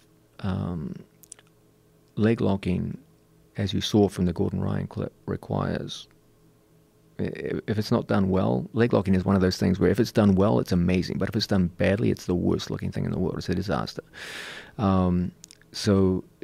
Secondly, George's game, because his takedowns are so strong, is almost always done from top position on the ground. It's rare for George to be in bottom position on the ground. And in a fight situation, if you're already on top of someone and you've got the striking prowess of George St. Pierre, I was happy to coach him more in what we call grapple boxing, the skill of grappling to punching on the ground. It just made more sense for him. He's competent in leg locking, but he's not like Gary Tonin, Eddie Cummings, or Gordon Ryan. Could he finish most black belts? Yeah, absolutely. But why would you stake a fight where literally millions of dollars are being fought? There's a legacy on the line. Why would you take that risk when you could just stay on time and just punch him out like you did with, say, John Fitch, for example? Right. So it didn't really make sense to push that hard on George. Your question, though, was, okay, well, what about these other skills? What about standing position? Well, I'm fascinated not just by jiu-jitsu, but by martial arts in general. Mm-hmm. And I've always believed all the various sport martial arts in the world have areas where they are particularly strong. For example, people make fun of Taekwondo. No one does Taekwondo on MMA. You'll back me up on this, Joe. There are some Taekwondo players out there at Olympic level who can kick with a skill level that most people can't even imagine. I've seen people like Herb Perez do kicking demonstrations where you're looking at, this is one of the most impressive things I've ever seen in my life. And this is a guy who, if he hits you, he's going to take your head off. It's impressive to behold. I was there when Herb Perez was in his prime. Yeah. I watched him KO quite a few people. I watched him KO one of the U.S. national champions with an axe kick. Some of the worst KOs I've ever seen in my life came from Taekwondo. Like, they tend to involve like jump spinning kicks where there's just huge amounts of kinetic energy being developed. You see the same thing in point fighting karate. You see some terrible knockouts in point fighting karate. Sure. People make fun of these sports like well, on their own is the issue. That's the issue. The issue. On their own, they got problems. But if you can integrate that into a well-developed, complete skill set, they could be incredibly effective. And I always saw tremendous potential for Taekwondo's jump spinning back kick. No one does spinning back kicks better than Taekwondo. That's one of their main things, and they do it incredibly well. The setups are fantastic. The application, the mechanics, everything's super impressive. So I always thought that would be George had a good spinning back kick, but I thought that would be a nice addition. You always want to be building new skills into opponent. You don't want to be that predictable guy where everyone knows what you're doing. And I know you came from a Taekwondo background, and so I thought that would be an interesting thing for you to work on with him. Well, it was a funny conversation because that was my specialty. Yes. And so when you and I always wanted to talk to you. I always found you a fascinating guy. So when you came up to me and you said, "Do you know anyone?" It's almost like a trick question. It was a trick question. And I was saying, and when do you know anyone besides Joe? What I said, I was hesitant. I was like, okay, you're not going to believe this, but the truth is, I knew you had a good jump spinning back kick. I was trying to subtly. Did you know? Yeah. How did you know? Word gets around, tough guy. Okay. I thought you were just fucking with me.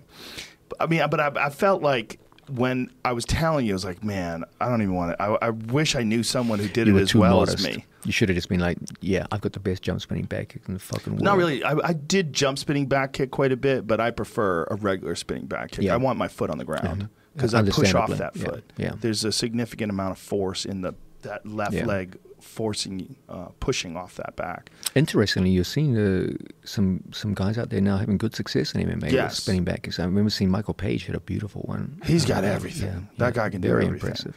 He's another guy who came from that point fighting background. Which, you see Raymond Daniels and him and a lot of these guys from that background that are developing. Raymond Daniels worked with George for his last 2 fights. Very, very impressive guy. Phenomenal. Yeah, and again, he had just the point fighting skills, and now he's developing real boxing skills, and he's, you've seen him in Bellator kickboxing. Yeah, you see the integration of the two. It's incredible. Phenomenal. Yeah. I mean, he could just do things physically that most kickboxers just really don't know what he's doing. Yeah. He'll jump up and do what's called like a touch spinning back kick. Like he'll jump up and touch you with the front leg. I saw that. He hit it in a Glory fight, I believe. Yes. And beautiful. Yeah, technique. he's phenomenal. He's phenomenal. But again, when you see that, it's like those things by themselves, you're just going to get taken to the ground and smashed. And most people, unless you land one of those catastrophic spinning back kicks right away, the odds are you need all those other things as well in order to be particularly effective. Which is why George was such a unique George case. Can get away with that kind of thing. Yeah. But that was a fun moment. It was interesting because I've always wanted to show somebody this. It's because it's a weird little thing that I know how to do. Going back to your original question, the idea of George in shoot box, you'll see that George's entire methodology in the standing position is built around the concept of a dilemma. The dilemma is always between his jab and his takedown. People always talk about proactive and reactive takedowns. Okay, this guy's a reactive this guy's a proactive takedown guy. The thing about George is he would use his jab proactively, but he would use his takedowns reactively. Now that's interesting because George would literally provoke people. You're saying into this. The takedown. I just want to point this out. Past tense. You're saying this like you know something I don't know. No. Because George just won the middleweight title, relinquished the title, and then the great speculation is, will George fight again? Yeah, the truth is that no one knows because it comes down to medical problems. George has he's got a problem in his stomach. And it's like colitis, is that what it is? Yeah. And what is that exactly? It's I'm not going to claim to be a medical expert, but it's one of the most frustrating things that George has had to deal with where there are certain parts of the human body that are just out of your control, and the stomach is one of them. Just things happen in your stomach. You can't control it. Things like stress seem to make it worse. The truth is that no one really knows at this point. So wherever there's doubt, my instinct is to think, well, do you really want to come back, George? You've done all this. And what a great way to cap off a career, too. It was amazing. It was impressive. And I got to tell you, when he came back, this is what was really interesting about that fight. George had said, I'm better. I'm a better martial artist than I was before. And he looked better. Yeah. He definitely looked like he was a little out of competition. Like there was moments. After 4 years, he should. Yeah, should. How many fighters do you know came back after a 4-year layoff? Very few. But skill-wise, he looked phenomenal. I mean, his striking looked incredibly smooth. And I think you could see it in Bisping's face, like, pretty early on. Yeah. Like, this is not a rusty George St. Pierre. This is not a small welterweight who's, making his way into middleweight. He looked huge. He looked phenomenal. His technique, the way he was landing leg kicks and his sharp jab, and then ultimately that left hand that he used to stun Bisping and get him on the ground. I mean, he looked sensational. Yes. You were there the night George went into his first retirement, and you'll recall the whole retirement thing was kind of, the speech was vague, it wasn't clear, it was confusing, and because in truth he didn't know if he wanted to retire. The whole thing was actually contrived in the octagon, right there in front of you. It would have been a hard fight.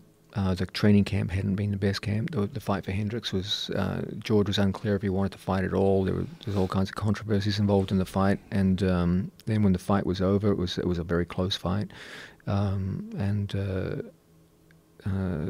he wasn't sure what he wanted to do. There was a language miscommunication, and ultimately he essentially walked away from the game. And he walked away for 4 years. That's a long time to be out of a sport that's as young as MMA, which is evolving all the time. Every year the sport changes, and the belts tend to change hands very, very quickly. So when George started talking to me about the idea of, okay, I want to come back. I think I've still got come back. I want to come back. There's a desire, a passion. My point to him was, first off, you sure you really want to do this? Like, the last 2 fight camps, it was tough. You didn't seem to have the same kind of drive as you used to have. You sure you want to do this? Is this like a middle-aged fantasy here you're going through here? And he said, no, I feel this. I want to come back. So my question to him was, if you're going to come back, are you just going to do the same thing? You're just going to come back to welterweight and do what you always did, which is come out and beat the best welterweights and just hold the title? You're just going to be doing the same thing. I thought, if you're going to come back, let's do something significant, something you haven't done before. And so the way I put it to him was, what are the 3 most persistent criticisms you always hear about George St. Pierre? Number 1, you never fought up a weight class. You never went up. Number 2, you fought so tactically sound, with such an emphasis on strategy and techniques or what have you, that matches could become dull. That the average fan was like, well, yeah, he's winning easily and it's dominant, but doesn't do it for me. It's not exciting. There's no drama in the fights. Okay, so you had this idea that on the one hand, he was very technically sound, strategically deep, but the fights weren't as exciting as they ought to be. The idea that he'd never gone up a weight category, and the 3rd most persistent criticism, he didn't finish fights. Okay, he was a very skilled fighter. He wasn't finishing fights. So my point to him was, okay, if you're going to come back, let's do it in a way where you address those 3 things. Okay, George is always concerned about his legacy as a fighter. And if there were 3 persistent criticisms of George St. Pierre's legacy, it was those 3 things. You're not finishing fights, you never went up a weight class, and you're too tactical. Okay, you're not providing the drama that a fight should. So I said, let's change things. We got, in that 4 years, previous to that, whenever I was training George, I was training him for a fight. He was going to fight. He's fighting Nick Diaz. He's fighting Carlos Condit. He's fighting, whoever. And it was always getting him ready for a fight. You're fighting Matt Hughes in 2 months. Let's get ready. Now you're retired. I'm not going to train you to fight some dude. I'm going to train you in jiu-jitsu. Freddie Roach is going to train you in boxing. In this sense, we had the time now to start working on finishing skills. A significant change occurred where my primary emphasis in training George in that 4-year layoff was in submissions. Now, happily, that happened at what time? The time the squad was coming out. So I had a group of some of the best submission peoples in the world for George to work with. So his submissions started getting better. Suddenly, George St. Pierre, if he got on your back, it was a problem. He's submitting people in the gym. I could run off some names. I won't do it because it's not the thing to do, but I could run off some names of people he submitted in the gym that would shock you, like well-known jiu-jitsu people. And for the first time, he's our primary emphasis wasn't on grapple boxing, it was submission. Freddie Roach was working on the mechanics of punching. George always had good in-out movement. He always had like that karate movement, the ability. He always had a strong jab. But now he's teaching him how to sit on a punch. Suddenly George had a left hook. Okay, and a guy who can integrate left hand between jab and left hook, that's a dangerous man. Okay. Everyone was worried, there's so much overreaction to George's jab that suddenly left hook opportunities were opening up, and now he was sitting on that left hook and people were getting hurt. So now for the first time you've got a guy who's got submissions and he's hitting with genuine power. As he came back, there was a question of who's going to be the opponent. And the next thing I said is, well, you never went up a weight division. Go up to 85. Now, was any consideration about going up to 85 because of the fact that Bisping was the champion? No. And George had trained with Bisping? Because that decision was made before Bisping was the champion. Really? Yeah. How far in advance was the decision made? Because Bisping had defended against Henderson. Remember, he'd won against Rockhold. This was a 4-year project. Okay, I didn't. So during these 4 years, initially, I couldn't make that decision because another student of mine, Chris Weidman, was the 185-pound champion, and Chris and George would never fight each other. But once that was no longer an issue, then it was like, hey, this could work. This could be interesting. So during the entire 4 years, he was talking about eventually coming back? Not the entire 4 years, no. Okay. But he was training the whole time. Mm-hmm. And I was pushing him, okay, you're not fighting anymore, let's do some submission grappling. Right. Okay. He stuck with Freddie Roach. He loves working with Freddie Roach. And so the training was going in different directions. And who is this Muay Thai coach? Mostly he works with Faraz Zahabi in TriStar, but that's more integrated. Mm-hmm. Faraz is a black belt of mine, so he often does jiu-jitsu with Faraz, where I teach Faraz, and Faraz does a good job there. But Faraz ties things together. That's his principal function. And I know he trained with Phil Nurse for a while as well. Yeah. Then he trained with a lot of guys who came out of Thailand itself, from Tiger Muay Thai. Yod, that's a shortening of his actual name. They all have very long names, but Yod was one of his trainers. They trained him prior to Condit and Diaz. Did a fine job.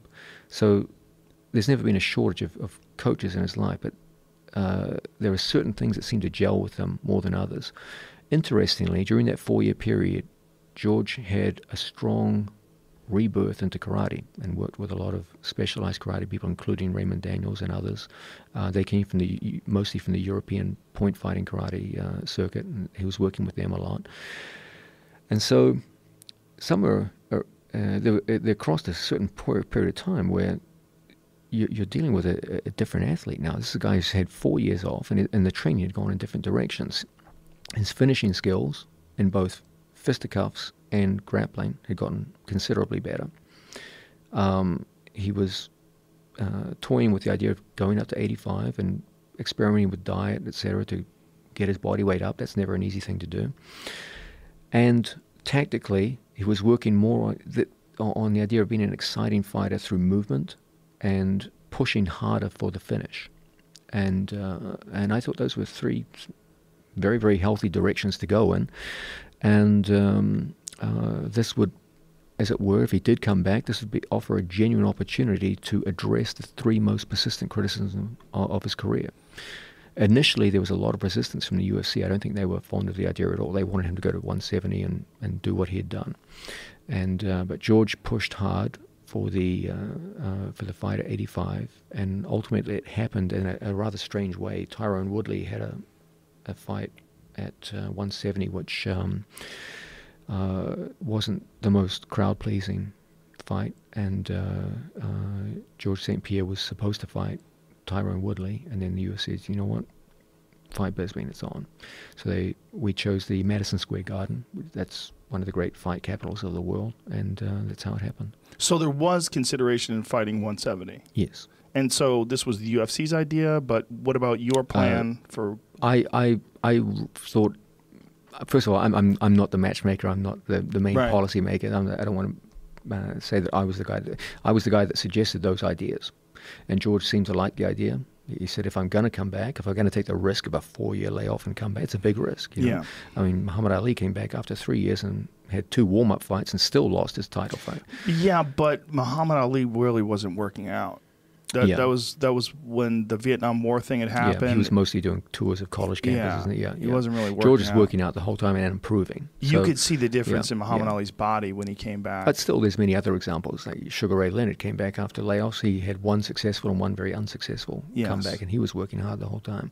So coming back is it's a hard it's a tricky, process. tricky thing. Yeah. And on many levels too, not just physical, but also psychological. So now this colitis thing is throwing a monkey wrench into the gears. Actually, it threw a monkey wrench during the camp. Really? Yeah, I could tell you some stories about that. That camp was as good as the 4 years was. The camp itself, I can say it now because it's over, was a disaster. It's probably the worst camp I've ever been involved in. Really? I was coaching, of course, the squad for ADCC. So ADCC, I believe, was around 6 weeks before George's fight. So I was in Finland and communicating with George, and he's like, feeling good. The moment I get back, I was going on a plane from Finland to Montreal and start the camp. George says to me, I've got stomach issues. And I was like, what do you mean, stomach issues? What does that even mean? Now, about 2 weeks into the camp, the issues got so bad that George literally could not. Now, this is a 6-week fight camp. It's a very short camp. Back in the day, we used to do 8 to 12 weeks, but George thought a shorter camp would be better. As he's getting older, he wanted a shorter camp. First 2 weeks were okay, but I was in the aftermath of the Finland expedition, and when I first went up, George said, "I got to cancel. Okay, I can't train. My fight's 4 weeks away." And George took 2 weeks off. There was a critical moment on a Friday evening where I said to Firas Zahabi, this is the second time I've had to say this to Firas Zahabi, the other was the Carlos Condit camp. I said, if George isn't training by Monday, we're going to pull the plug. There's no other way.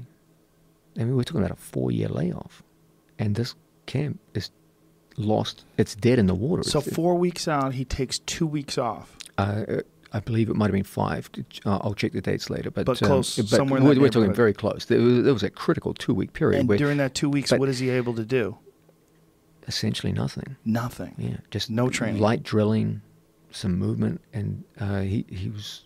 And it occurred at the worst possible time. It wasn't at the start of the camp; it was in the middle of the camp. So the first 2 weeks were lost because then we had 2 weeks of inactivity. Then there's 2 weeks left. And I remember the first time I went up, I brought Jake Shields, Gary Toner, and Gordon Ryan with me. We came up and we went through some drills on the ground, and I was happy. You know, George looked okay on the ground. He did fine against the squad guys. And we worked on some specialized grappling stuff. And then the next day, he went to do a shoot box workout. Now, I could sit here all day and tell you adventures of George St. Pierre doing shoot box training with people. I've seen him spar everybody. Okay, I'm not going to mention names, but I've seen George St. Pierre take down effortlessly some of the biggest names in mixed martial arts in weight divisions far above his own. So many times per round, you just lose count. Okay, I'm afraid to even tell you the stories because people wouldn't believe me. I'm used to seeing George St. Pierre shoot boxing, bang, bang, bang, bang, down. Right. Okay. I've seen that since the start of his career. I watched George St. Pierre do a shoot box workout where he couldn't score a takedown. This is a fight's 2 weeks away. I'm just looking, going like, holy heck, what is this? He's getting hit. He's getting frustrated. He's getting tired. And I said to Firas, this is a crisis. This is one of the biggest UFCs of the year. It's Madison Square Garden. He's the headline. The UFC had to pull some big things to get this fight to happen. They originally didn't want it. If we pull out now, it's going to look like a disaster. It's going to let George let the UFC down. And to his everlasting credit, George said, I'll be back on Monday and I'll be better. We went up and he dug in deep. What can I tell you?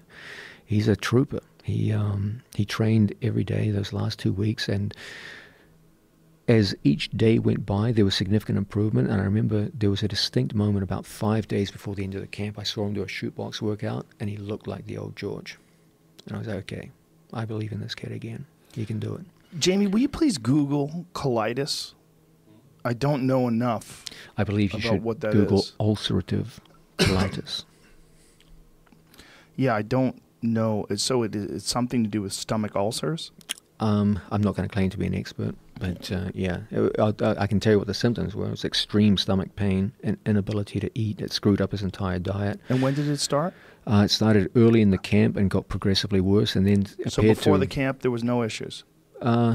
Here it goes. None that he mentioned. Ulcerative colitis is usually only in innermost lining of the large intestine, colon, and rectum. Forms range from mild to severe. Having ulcerative colitis puts a patient at increased risk of developing colon cancer. Symptoms including rectal bleeding, bloody diarrhea, abdominal cramps, and pain. That sounds like a party. Yeah. If you read can you bring it back? Read the first 4. Treatment can help, but this condition cannot be cured. Requires a medical diagnosis, lab tests, or imaging, always required. Chronic, can last for years or be lifelong. It's incredibly frustrating for him to deal with. And it says treatments include medications and surgery. Yeah. Oof. So it's a problem. Surgery. But it appeared to back off a little bit in the last 2 weeks. He came back. This is the kind of person George St. Pierre is. The morning of the fight, Saturday morning, we're in New York City in the hotel room. Faraz Sahabi, Freddie Roach, and myself are at the breakfast table. George comes down for breakfast. He's weighed in. He looks at his breakfast. Originally the plan, because it was a fight at 185, was to have George come in at a higher body weight. But he ended up weighing 191 pounds, which is exactly the same as he used to fight at welterweight, the same body weight. So that was kind of a disappointment, you know. And he quietly excused himself and went to the bathroom. Everyone else went away to do their things, and I sat there and I realized he's in the bathroom for an hour. He came out. I was like, George, you okay? And he looked at me and he said, I'm fine. But I knew he wasn't.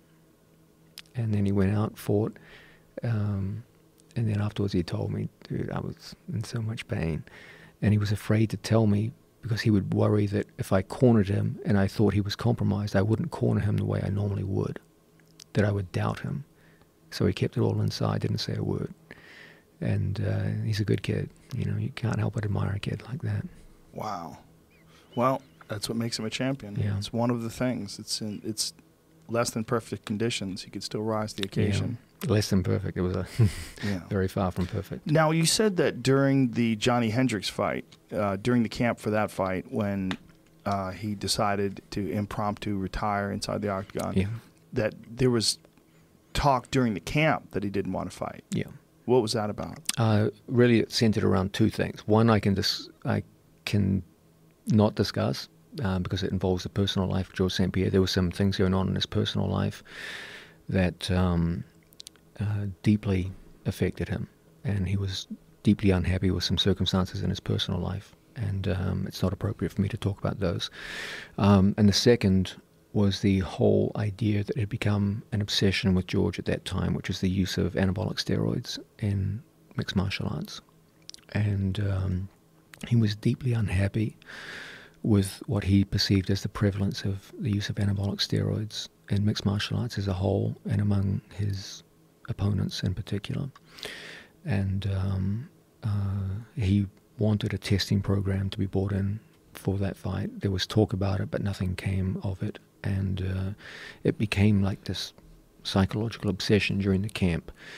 And between those two issues, there was a lot of unhappiness. He came in, he did his training. You know, he's a professional athlete. It's not like he missed workouts or anything crazy like that. Wasn't going out at night or anything foolish. But there was a degree of unhappiness where I'm looking and thinking, how much longer can this go on?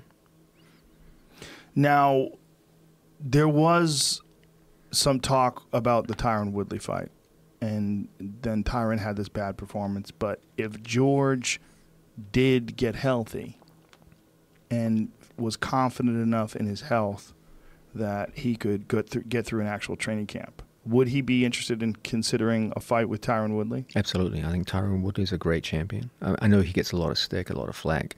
That kid is talented. Very He's talented. Very, very good. And he doesn't think George wants to fight him. He was on the podcast the other day. Yeah, I think people say that for reasons so that they can motivate someone to fight them, et cetera, et cetera. There's that too.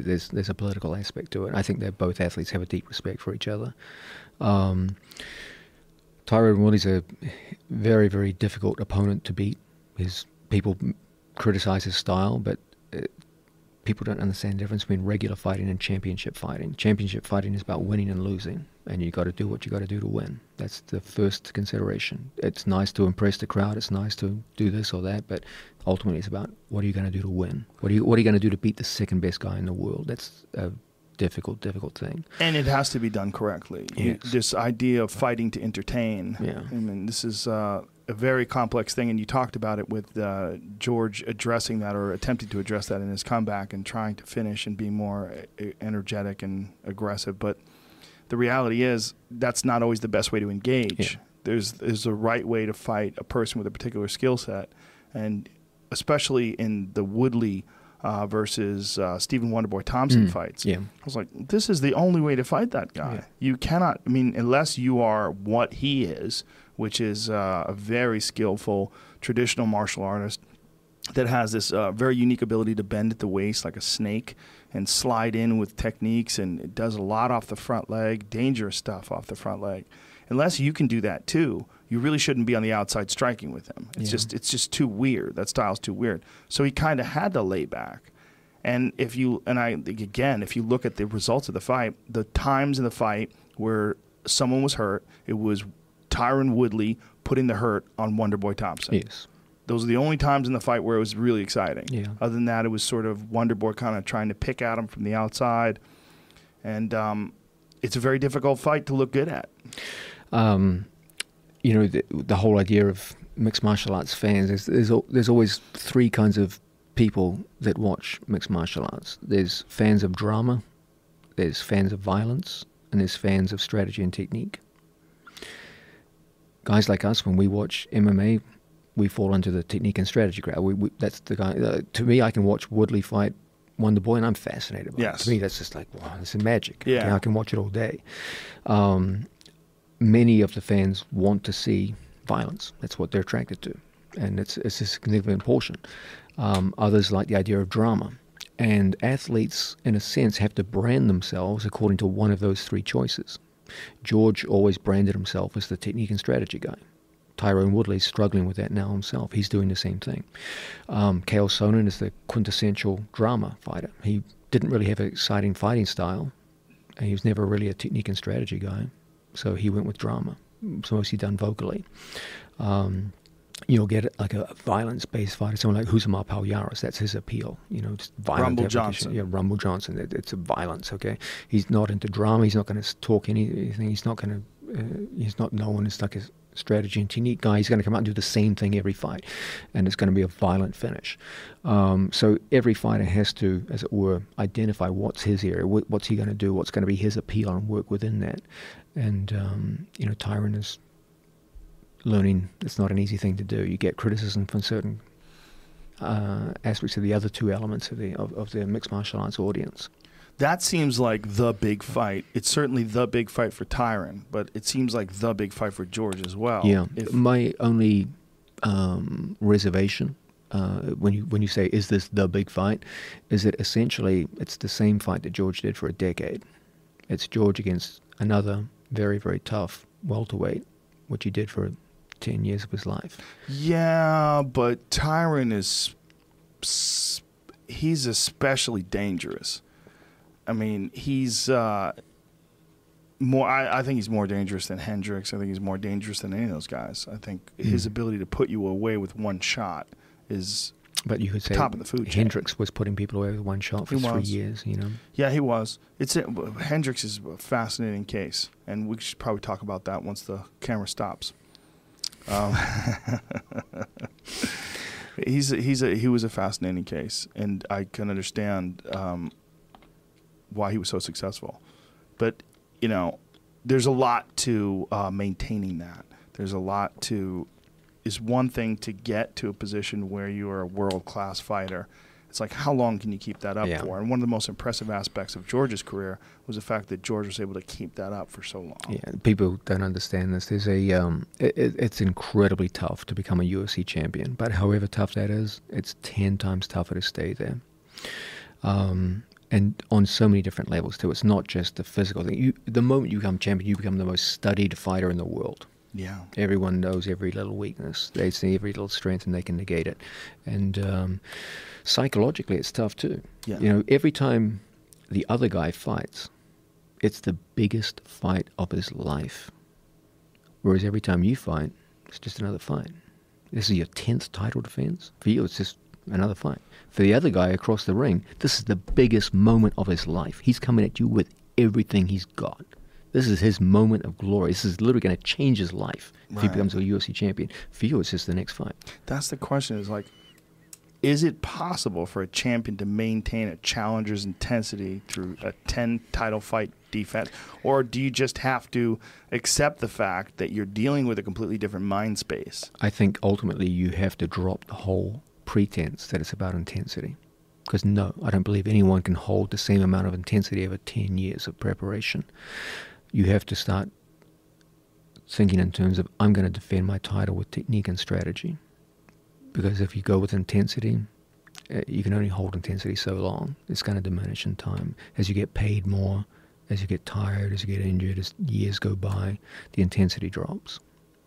Now, when you analyze various fighters of today, who stands out to you? Ooh, there's a lot. There's some very, very impressive people. A guy who impresses me enormously is Demetrius Johnson. Yeah. I'm extremely impressed by this I kid. think he's the greatest of all time. Yeah. It's hard to... Greatest of all time is such a tough thing to say. It is. It's with Demetrius, the open question is always going to be, what was the level of competition? Right. But that's not his fault. Right. You can only fight the guys they give you. Well, it's like Roy Jones Jr. when Roy was in his prime. It was the same sort of situation. Yeah. He was so much better than everybody else. It's like, how good were these guys? I mean, they were world-class guys, but against him, they just looked like they didn't belong in there. What you typically find is that when you come to assess who's the greatest of all time, it's always going to come down to criteria. And each guy has his strong point, his claim to fame. As far as, I was the best guy of all time. Let's stick with just UFC champions. Otherwise, the discussion would be too great. If we go into pride and, Right, sure. It's going to get out of control. But Demetrius Johnson's, his claim to fame is the completeness with which he's winning fights. Yes. He's using everything beautifully. He's knocking, he's hitting people, he's clinching people, he's getting clinch knockouts. You don't see those often in the UFC. He's incredibly good on the ground. A few times he gets in trouble, he seems to navigate his way out without a problem. There's a completeness in his skill set, which is incredibly impressive. Okay, he's integrating wrestling and striking in ways that are just deeply, deeply impressive. You'll get someone like Jose Aldo, who's right up there in terms of, is he one of the greatest of all time? A sad thing about UFC is that, UFC fans, I should say, is that people have very short memories. A guy loses a couple of fights and suddenly he sucks. And it's like, dude, Jose Aldo was a killer for 10 years. And obviously very, very skilled. He had that, and he fought, many tough opponents. And Sure. Do you feel like when you see a guy like Aldo, you're just seeing the miles pile up, or do you think that Max Holloway he's not that old? Is that good? It's not that old. It's not that old. 32. Yeah. So I'm reluctant to say it's the miles. And also, Jose Aldo didn't really take a lot of damage in his career. He's not like a guy that got knocked out 5 times and, he came back. Right. So in terms of like the damage he took in his age, I don't think it's a question of miles. Do you think it's a question of the game just passing him by? New levels of the game? That's a great question. Well, I feel like Max Holloway's style was almost like the perfect antidote. Yeah. A lot of it comes down to styles. Yeah. And you're right. Holloway's awkward distancing and things like that. Very good distancing, but also phenomenal endurance. unbelievable mental toughness, extreme confidence in himself. And he has the ability to break guys, just puts a pace on them. Yeah. Very Nick Diaz-like in that regard. Yeah. Just puts that pace on them, and you saw it with Aldo. You see Aldo start to wilt. Because Aldo started strongly in both cases. Yes. He had a great Starts start. very strong. Yeah, Well, yeah. that's his thing, though. He's so explosive, and he sprints, essentially. But you really can't do that. I mean, his style is highlighted by incredibly explosive, fast movement. And Max is not. Yeah. Max's is about avoiding and then accumulation of bombs, of techniques, keep it on you, and also his well-roundedness, his ability to submit you, ability to absorb shots, maintain composure when being fired upon. All those things, incredible strengths of his, but particularly matched up against Aldo, his strengths really shined. Yes. Yeah. But that's a hallmark of if you're going to call someone the greatest of all time, is they have to be able to take on a wide array of opponents and Yes. still be successful. Yeah, which is why Demetrius gets my vote. Mm. I just feel like when you look at Benavidez, when you look at just many different people that he fought, showed him a bunch of different looks, a bunch of different styles, and he was able to overwhelm them all. Wilson Hayes. What's your assessment of his fight against Dominic Cruz, upperweight division? See, I look at that as a learning experience, a different era, a different guy. He had a full-time job back then. He wasn't the What same do you think fighter. happens if he fights Dominic Cruz a second time? I'm fascinated by that. I want to see him fight TJ Dillashaw. Yeah. I think that's the big fight because TJ is willing to go down to 125. So instead of fighting Dominic at 135, TJ's like, I can make 125. And TJ feels like he'll be the guy to break the legacy. He'll be far bigger, stronger. He feels like he can match him speed for speed, and he thinks he can make the weight comfortably. I'm really fascinated by that fight. Because also I think TJ is one of the few guys that's trained I think Matt Hume is one of the great unsung heroes of MMA. I agree with that, yeah. He's a master. Fascinating guy. Fascinating guy. Incredibly intelligent, deep knowledge of the sport, both stand-up and on the ground, and integrating those two things together. He's one of the few guys you can genuinely say has expertise across all areas of mixed martial arts and played a pivotal role in taking someone from being an unknown to a legitimate great world champion. All the time I see people often don't make a distinction between recruiters and coaches. Okay, there's many fight camps out there that are very good at recruiting people that were already good and helping them to manage them, etc., and make them slightly better. Yeah. The world's full of recruiters, but there's not many coaches out there. Matt Hume took a kid who no one had heard of and took him from obscurity to arguably one of the best of all time. Okay, and he did it in a way where that kid went from being essentially a wrestler to a genuinely well-rounded mixed martial artist with a complete set of skills. That's an impressive accomplishment. Yeah, and it's also the way he does it, the way he fights, how little damage he takes. Yes. It's his movement, his ability to control. Like a good example is Dodson. He fought John Dodson, who's unbelievably explosive and fast and dangerous, and just overwhelmed him. If Demetrius Johnson didn't exist, Dodson would have been a very good champion. Oh yeah, highly regarded champion. Yeah. Like, people don't realize how good some of these opponents are. You know, they say, "Oh, well, is the level of opponent that good?" Well, he's a very good opponent. Dodson was, especially a few years ago, he was extremely dangerous. He seems to be in a bit of a rut now, whether it's a psychological rut or a physical rut. He's not quite the same guy that he used to be. But, you know, it's hard when a guy bests you the way that Mighty Mouse bests you, because it seems like the level of talent is so far above where you're at that it's like you're left with a dilemma. Like, how do I catch this guy? Yeah. Is it even possible for me to catch him? Because they had two fights, and the second fight, Mighty Mouse won handily. The first fight was closer. The first fight was more dangerous. He got hit a few times, but in the second fight, Mighty Mouse just showed leaps and bounds, and it was just a rout. He just ran him over. The other arguments are Anderson. Anderson in his prime is one of the. It's a great argument for the greatest of all time. You know, outside the UFC, it's Fedor. I think those are really the only arguments for the greatest of all times. And George is in there, especially coming back and beating Bisping. That puts him, right back into the mix in terms of argument of one of the greatest of all time. Yeah, I think it was an important step for him because, as I said, there were 3 persistent criticisms, and he answered all 3 in one night. So that definitely helps his case. What's your thought on Khabib Nurmagomedov? Extremely impressed.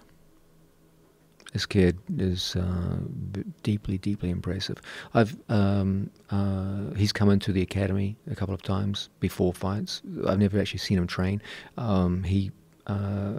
After his fight in Madison Square Garden, he brought himself and a group of his friends, his training partners, came into the academy and trained in my Monday afternoon class. Khabib didn't train; he just sat on the bench because he just fought on Saturday night. So of course he's not going to train. But his training partners came in and trained with the squad, and that was a fun afternoon. They rolled with, I think, mostly Nicky Ryan, and it's hard for them, of course, because it's submission grappling. That's not really what they do. They do more the interface of grappling combined with striking, so they had a hard time of it. But he struck me as a very, very nice person. He's shockingly big for his weight division. Shockingly so. Like all the people coming out of the Caucasus regions of Russia, his wrestling is extremely good. They have probably the best wrestling program in the world. That whole area stretching from Ossetia through Dagestan, through Chechnya, all the way down to Iran. That area is just a hotbed of wrestling in the world. And it shows with all their fighters. They're all strong in wrestling.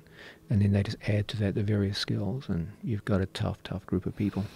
Yeah, I was extremely. I've been impressed with every single performance he's had in the octagon. I mean, he's undefeated, which is incredibly rare in and of itself. But in the 155-pound division, even more impressive.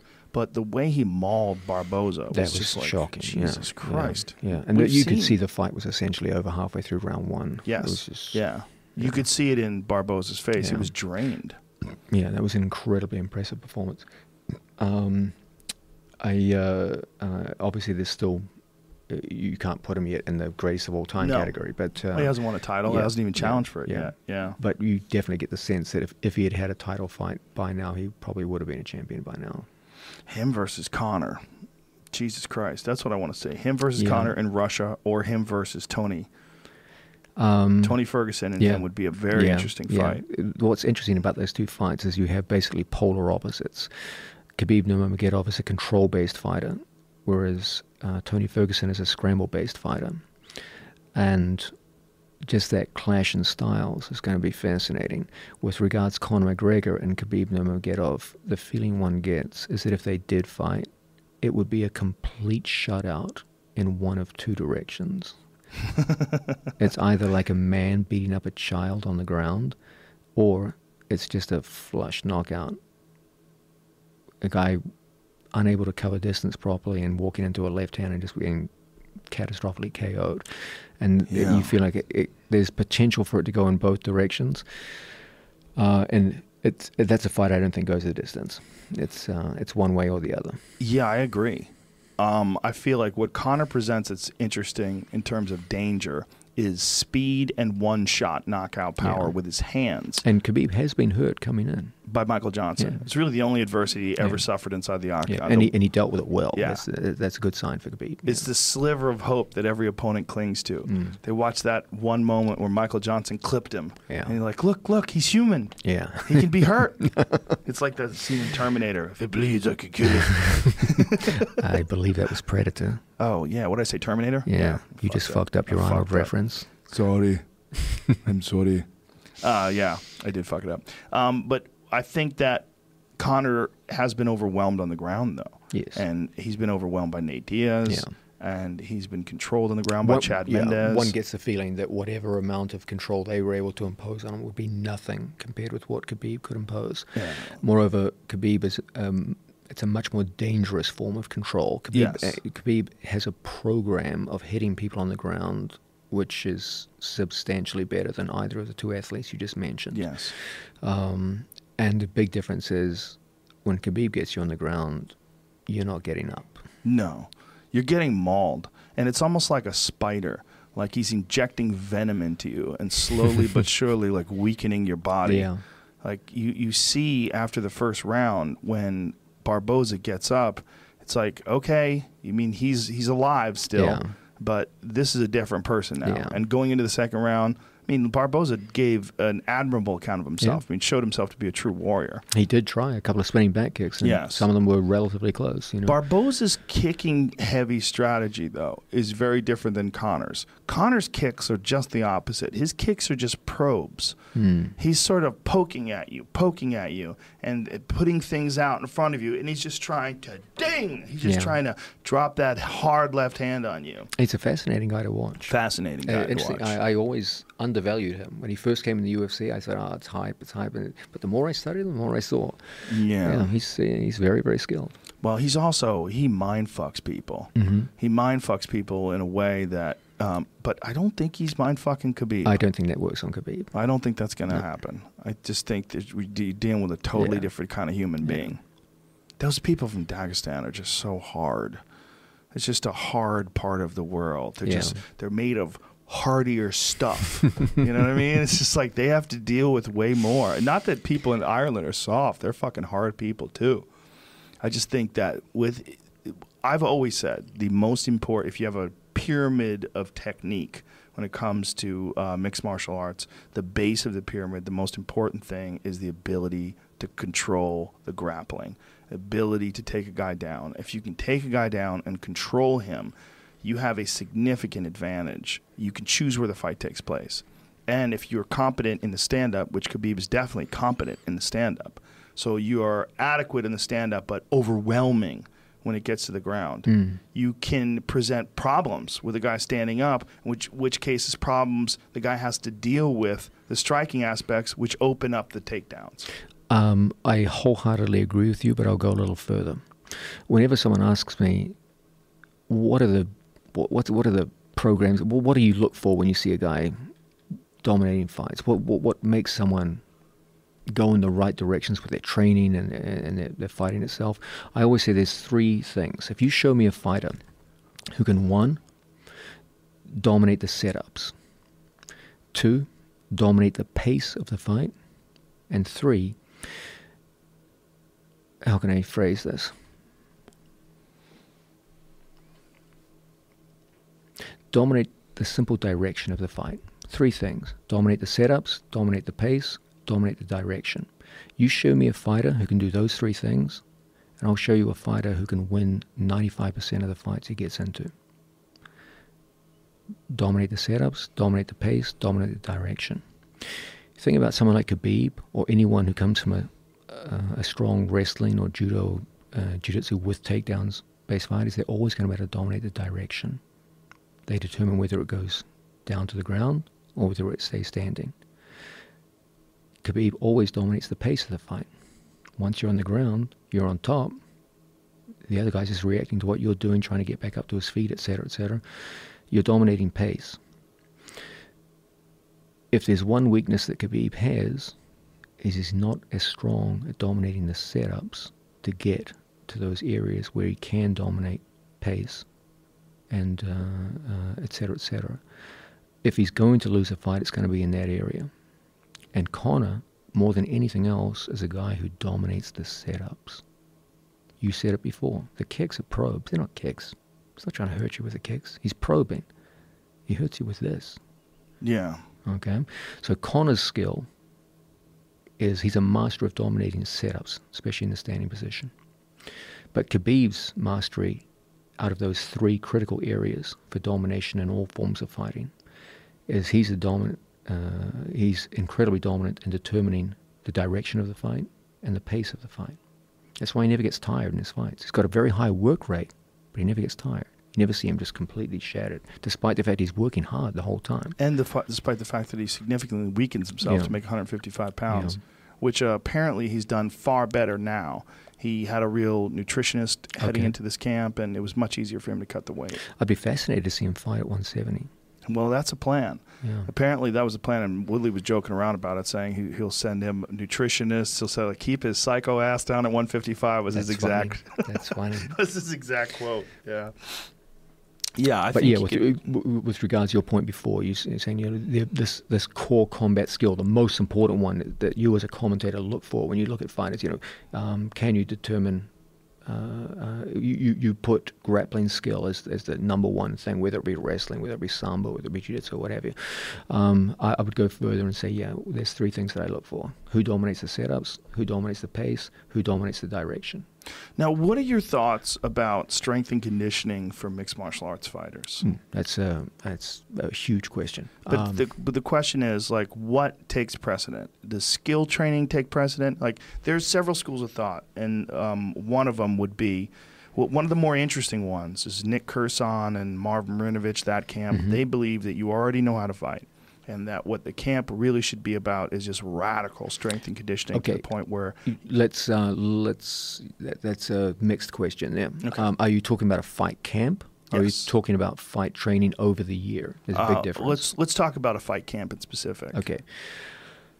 Okay. Average fight camp is around 6 to 8 weeks, and the longest you ever heard is like a 10 to 12 weeks. That's a very, very long fight camp. How much physiological change can you affect in the body in 6 to 8 weeks? You could tighten everything up. You can certainly increase your endurance, your threshold, your ability to work. How much could you increase your VO2 max in 6 weeks? It's a good question. A few percentage points, I believe. I think considerably less than that. Really? Yeah. I don't know. How much could you increase your vertical jump in 6 weeks? Not much. Not much at all. Not a big believer in the idea that you're going to create big, significant, fight-changing physiological changes in 6 to 8 weeks. It's not really my experience. But I can show someone a single technique which can have a direct impact on a fight. I can show them that in 5 minutes. Okay. I'm not going to claim to be a medical expert who has a deep understanding of these things, but my experience in coaching is that physiological changes take time, and you're not going to get it done in a fight camp. Yes, you can make physiological changes over a year, 2 years, absolutely. George went up a weight division. Okay, but it took quite a bit of preparation to do so. It didn't happen in 6 weeks. What kind of strength training was he doing to do that? I know he's very involved in gymnastics. He likes a lot of that. George's primary physical training outside is gymnastics. He loves it. He also, for a time, did Olympic weightlifting. Less so now than before, but there was a time that was a big part of it.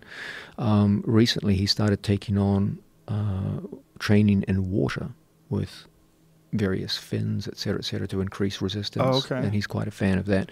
But the truth is, George goes through cycles. And, boredom is a factor here. You get bored with a certain kind of physical activity and you want to try something new. Right. And so he's gone through various cycles. I can tell you this.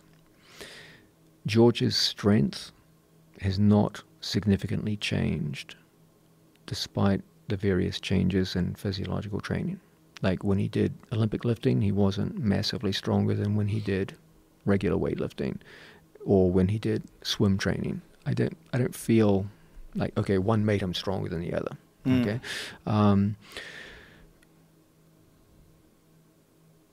There's so many interesting questions in the one you just asked. Okay, do I believe that strength is important? Absolutely. Okay, anyone who says that strength doesn't make a difference in a fight is just straight up ignoring the obvious facts. There's a reason why men don't fight women, because there's massive strength differences. There's a reason why there's weight categories, because there's big strength differences between heavyweight and lightweight. Okay, strength makes a difference. The proof of that is simply easy to observe. Why do people take anabolic steroids? Because they know that strength makes a difference. Okay, there's a reason why they're illegal, because they do change the outcome of fights. So yes, strength is extremely important. The question is, how are you going to build it? And are you going to do it in camp? Is your fight camp going to be based around strength? That's a risky strategy. Can you really get that much stronger in 6 weeks? I've always believed that the whole idea of fight camp is to prepare an already well-trained athlete to get around the problem of one individual. It's programming one individual to solve the complex problem that another individual presents. It's kind of like preparation for an exam, so to speak. And for me, the whole thing, every fight camp is motivated by two very simple questions. How are you going to win this fight, and how are you not going to lose this fight?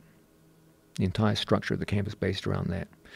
And almost all of that has to do with tactics and techniques rather than changes in the physical body. Now, when George is in off camp, when he's out of camp, is that when he would... That's a period of skill acquisition. You're trying to acquire new skills. So that's when he would... I know he's notorious for taking trips to Brazil to work jiu-jitsu. That's when you do your experimentation. You bring in different perspectives, a different person, and you say, hey, this is interesting, this has potential, this doesn't really have much potential, and you start changing things up. Now, do you have that same approach with all the fighters that you've worked with? It depends on the context. Are they mixed martial artists? Do they train with me full-time? Right. Are they part-timers? It would depend on the context.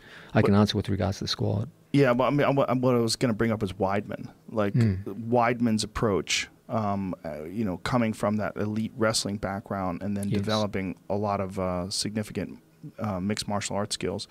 He is in an unusual situation right now, right? Yeah.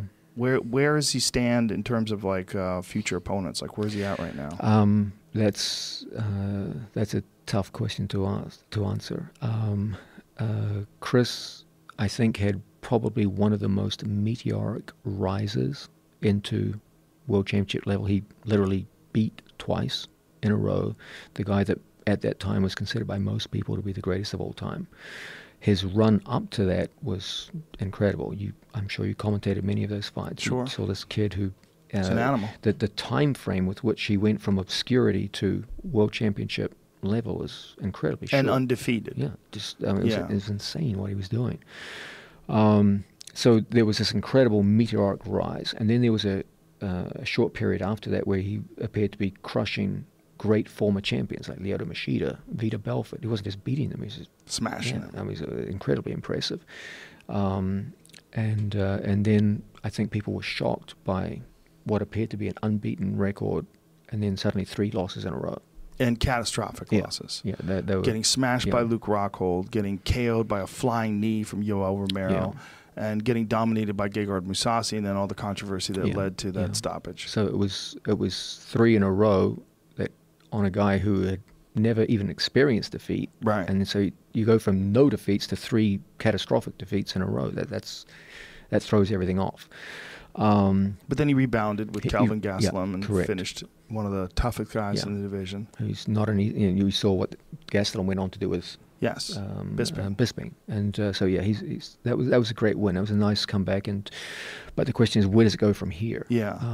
And I don't have an answer for you. I'm so sorry. How often do you work with him? Not often. Chris came to me as a student. He was a student of Matt Serra, who's one of my great friends and training partners from the Renzo Gracie Academy. And Matt was having some medical issues. And he said, John, can you take over this student of mine, Chris Weidman? This guy's incredibly talented. And I'd heard of Chris because, we're linked schools fairly close by, and people were telling me about this amazing wrestler who's, incredibly talented, picks techniques up. And, I always take these things with a grain of salt because people exaggerate and stuff. So Chris started coming in, and it was all true. This kid, you can show him a technique on Monday, and by Tuesday he's doing it better than you are. And he has a gift for physical movement that you don't see very often in guys that big. He's big, agile, highly intelligent, and had at that time a level of self-confidence that was deeply impressive. I would show Chris a guillotine variation, and then 5 minutes later he would be using it in the gym, and then a month later be using it in an MMA fight. He literally would see opportunities and immediately act upon them. What I worry about with Chris is that in those 3 losses,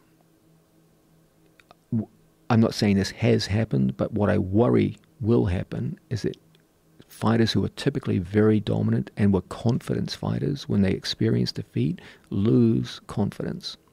And a big part of Chris's success was that ability to see opportunity and have the confidence to immediately act upon it. So my concern, if I look at Chris, is will that still be there? Will he still have the same confidence, which was such a big part of his rise to the top? Will it be drastically altered by 3 losses? And I'm very pleased to say that it didn't appear to be so. In the fight with Gastelum, he actually took a heavy hit at the end of the first round in that fight and came back. It looked like he'd gone through those 3 losses and come back strong, and everything was fine. So I'm pretty confident Chris will go on to great success again at 185. Knowing how good Chris is on the ground, how shocked were you about the Luke Rockhold fight? It was a hard one for me to watch. Chris stopped working with me after the second Anderson Silva fight. We did most of that camp together, and then he stopped working with me, moved further out into Long Island. He opened up a gym with Ray Longo, and went back to train with Matt Serra. And those guys are an incredible training camp. They did a fine job getting him through the Machida fights, et cetera, et cetera. I went. I was at that UFC. It was in Las Vegas. Conor McGregor was the main event, and Chris was the co-main event. And the fight had an interesting beginning. Chris was doing well with the takedowns, but Luke Rockhold was doing a great job of controlling Chris's head with like fake guillotines to prevent any kind of damage on the ground, doing a good job of standing back up to the feet. So there was no really significant damage. Then they got into an interesting kickboxing battle where it seemed to go in one direction, then switch directions, and then Chris seemed to be getting the better of it, and things looked good. And then there was just one episode where everything just came unstuck in a second. And I remember watching, and it was like watching a bad dream, you know. And yeah, it was shocking. Yeah, Chris threw an ill-advised wheel kick. Yeah. Which is slow and telegraphed, and Rockhold took him to the ground. And what I was most shocked with was, and I've seen it time and time again, I saw it in the David Branch fight and saw it in the Lyoto Machida fight, is Rockhold's top game is fucking terrifying. Deeply impressive. Yeah. Very impressive. I attribute that not just to his skill, which I think is considerable, but also to training on a regular basis with Daniel Cormier and Cain Velasquez. Is just his wrestling, his grappling is severely underrated. Maybe not so now, but his ability to control guys on the ground is just terrifying. Yeah, no, he's done an amazing job. He's also got very strong submission skills. Yes. People, I don't think, talk about those at all. And he's submitted good people, and he's hit submitted Bisping with that one-arm guillotine. And some of his finishes are like highlight reel finishes. Yeah. They're beautiful. No, he's got tremendous skills. He's big for the division. You talk about a guy who dominates the pace and dominates the direction.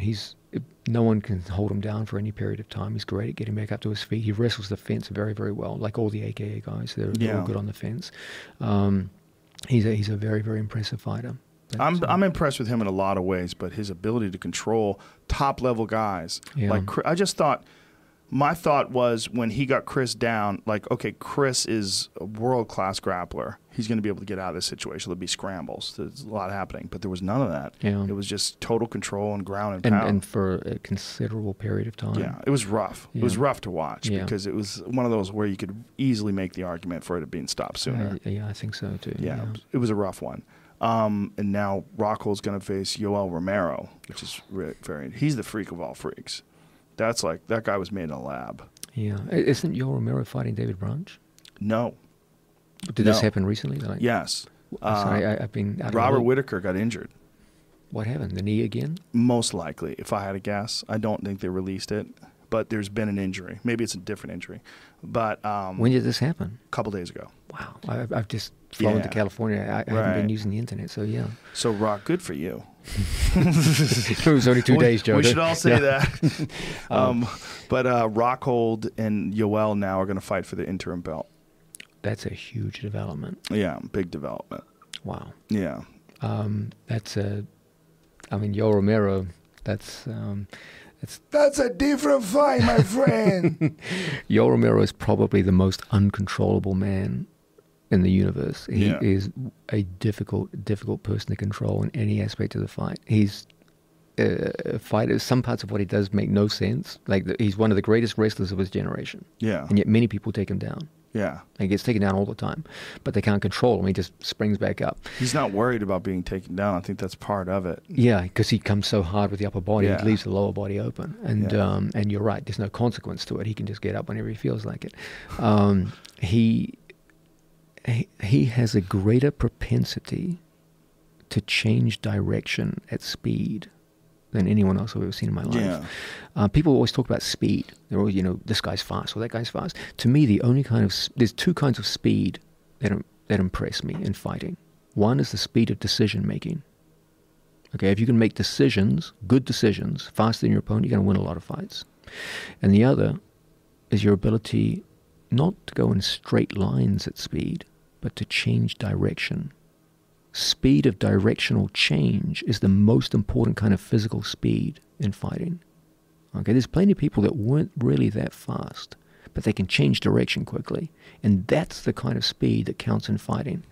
So the two kinds of speed that you need to be a fighter is speed of decision making and speed of directional change. And you see lots of fast people out there. Usain Bolt is fast, but he's not fast in directional change. That's not his thing. But the thing about Yoel Romero is there's a certain twitchiness to his movement where it's so hard to read where he's going, where he's going to be in the next half second. It's just a handful to deal with. Yeah, that is a very good assessment of what's shocking about him. Yeah. His ability to go from 0 to 60 is just freakish. Yeah. And this is him at 40. Yeah. Imagine what was he like when he was 25? Well, he just doesn't look like a 40-year-old man. Just everything's wrong. Like Yeah. he doesn't look like a normal person. Like you look at his body, his proportions, everything looks like something from a movie. Yeah, it doesn't look real. Yeah, yeah. And that flying knee that he hit Chris with was like, Jesus Christ. Yeah, no, you could feel it in the audience. It was terrible. It's just the amount of force that he can generate is just stunning. But Yeah. he's also a guy that's carrying around a tremendous amount of muscle, and I wonder what kind of pace he can keep up.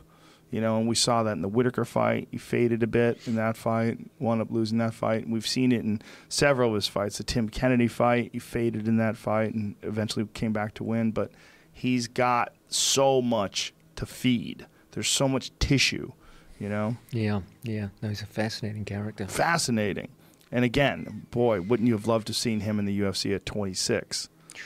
Yeah, I mean, when he was just dominating everyone in the wrestling scene. Yeah, no, he's as good as they get in wrestling.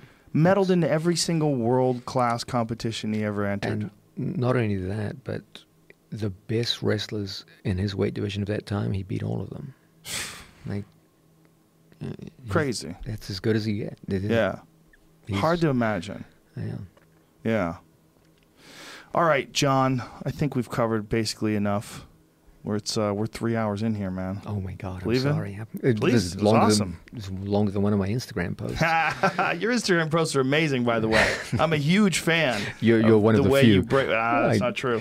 I a lot of friends share them. They send them to me in text messages occasionally. That's very generous of you. Your breakdowns of technique and strategy and what is actually happening, I think they're critical. I think your voice and what you're doing, like with the squad and what you're doing for jiu-jitsu as a whole, and the way you're able to articulate that and break these things down, it's really, really critical. I think it's awesome. Oh, thank you. Very it's significant. Very nice of you to say. Thank you. And I'm really glad we finally got a chance to do this. It's better than meeting at Denny's. Yes. Well, Denny's meeting was fun too. What is your Twitter for people? Is it just John Danaher on Instagram, rather? On Instagram, you don't have a Twitter. I believe it's Danaher John. Danaher John. Yeah. Okay, beautiful. Thank you, brother. Thank you.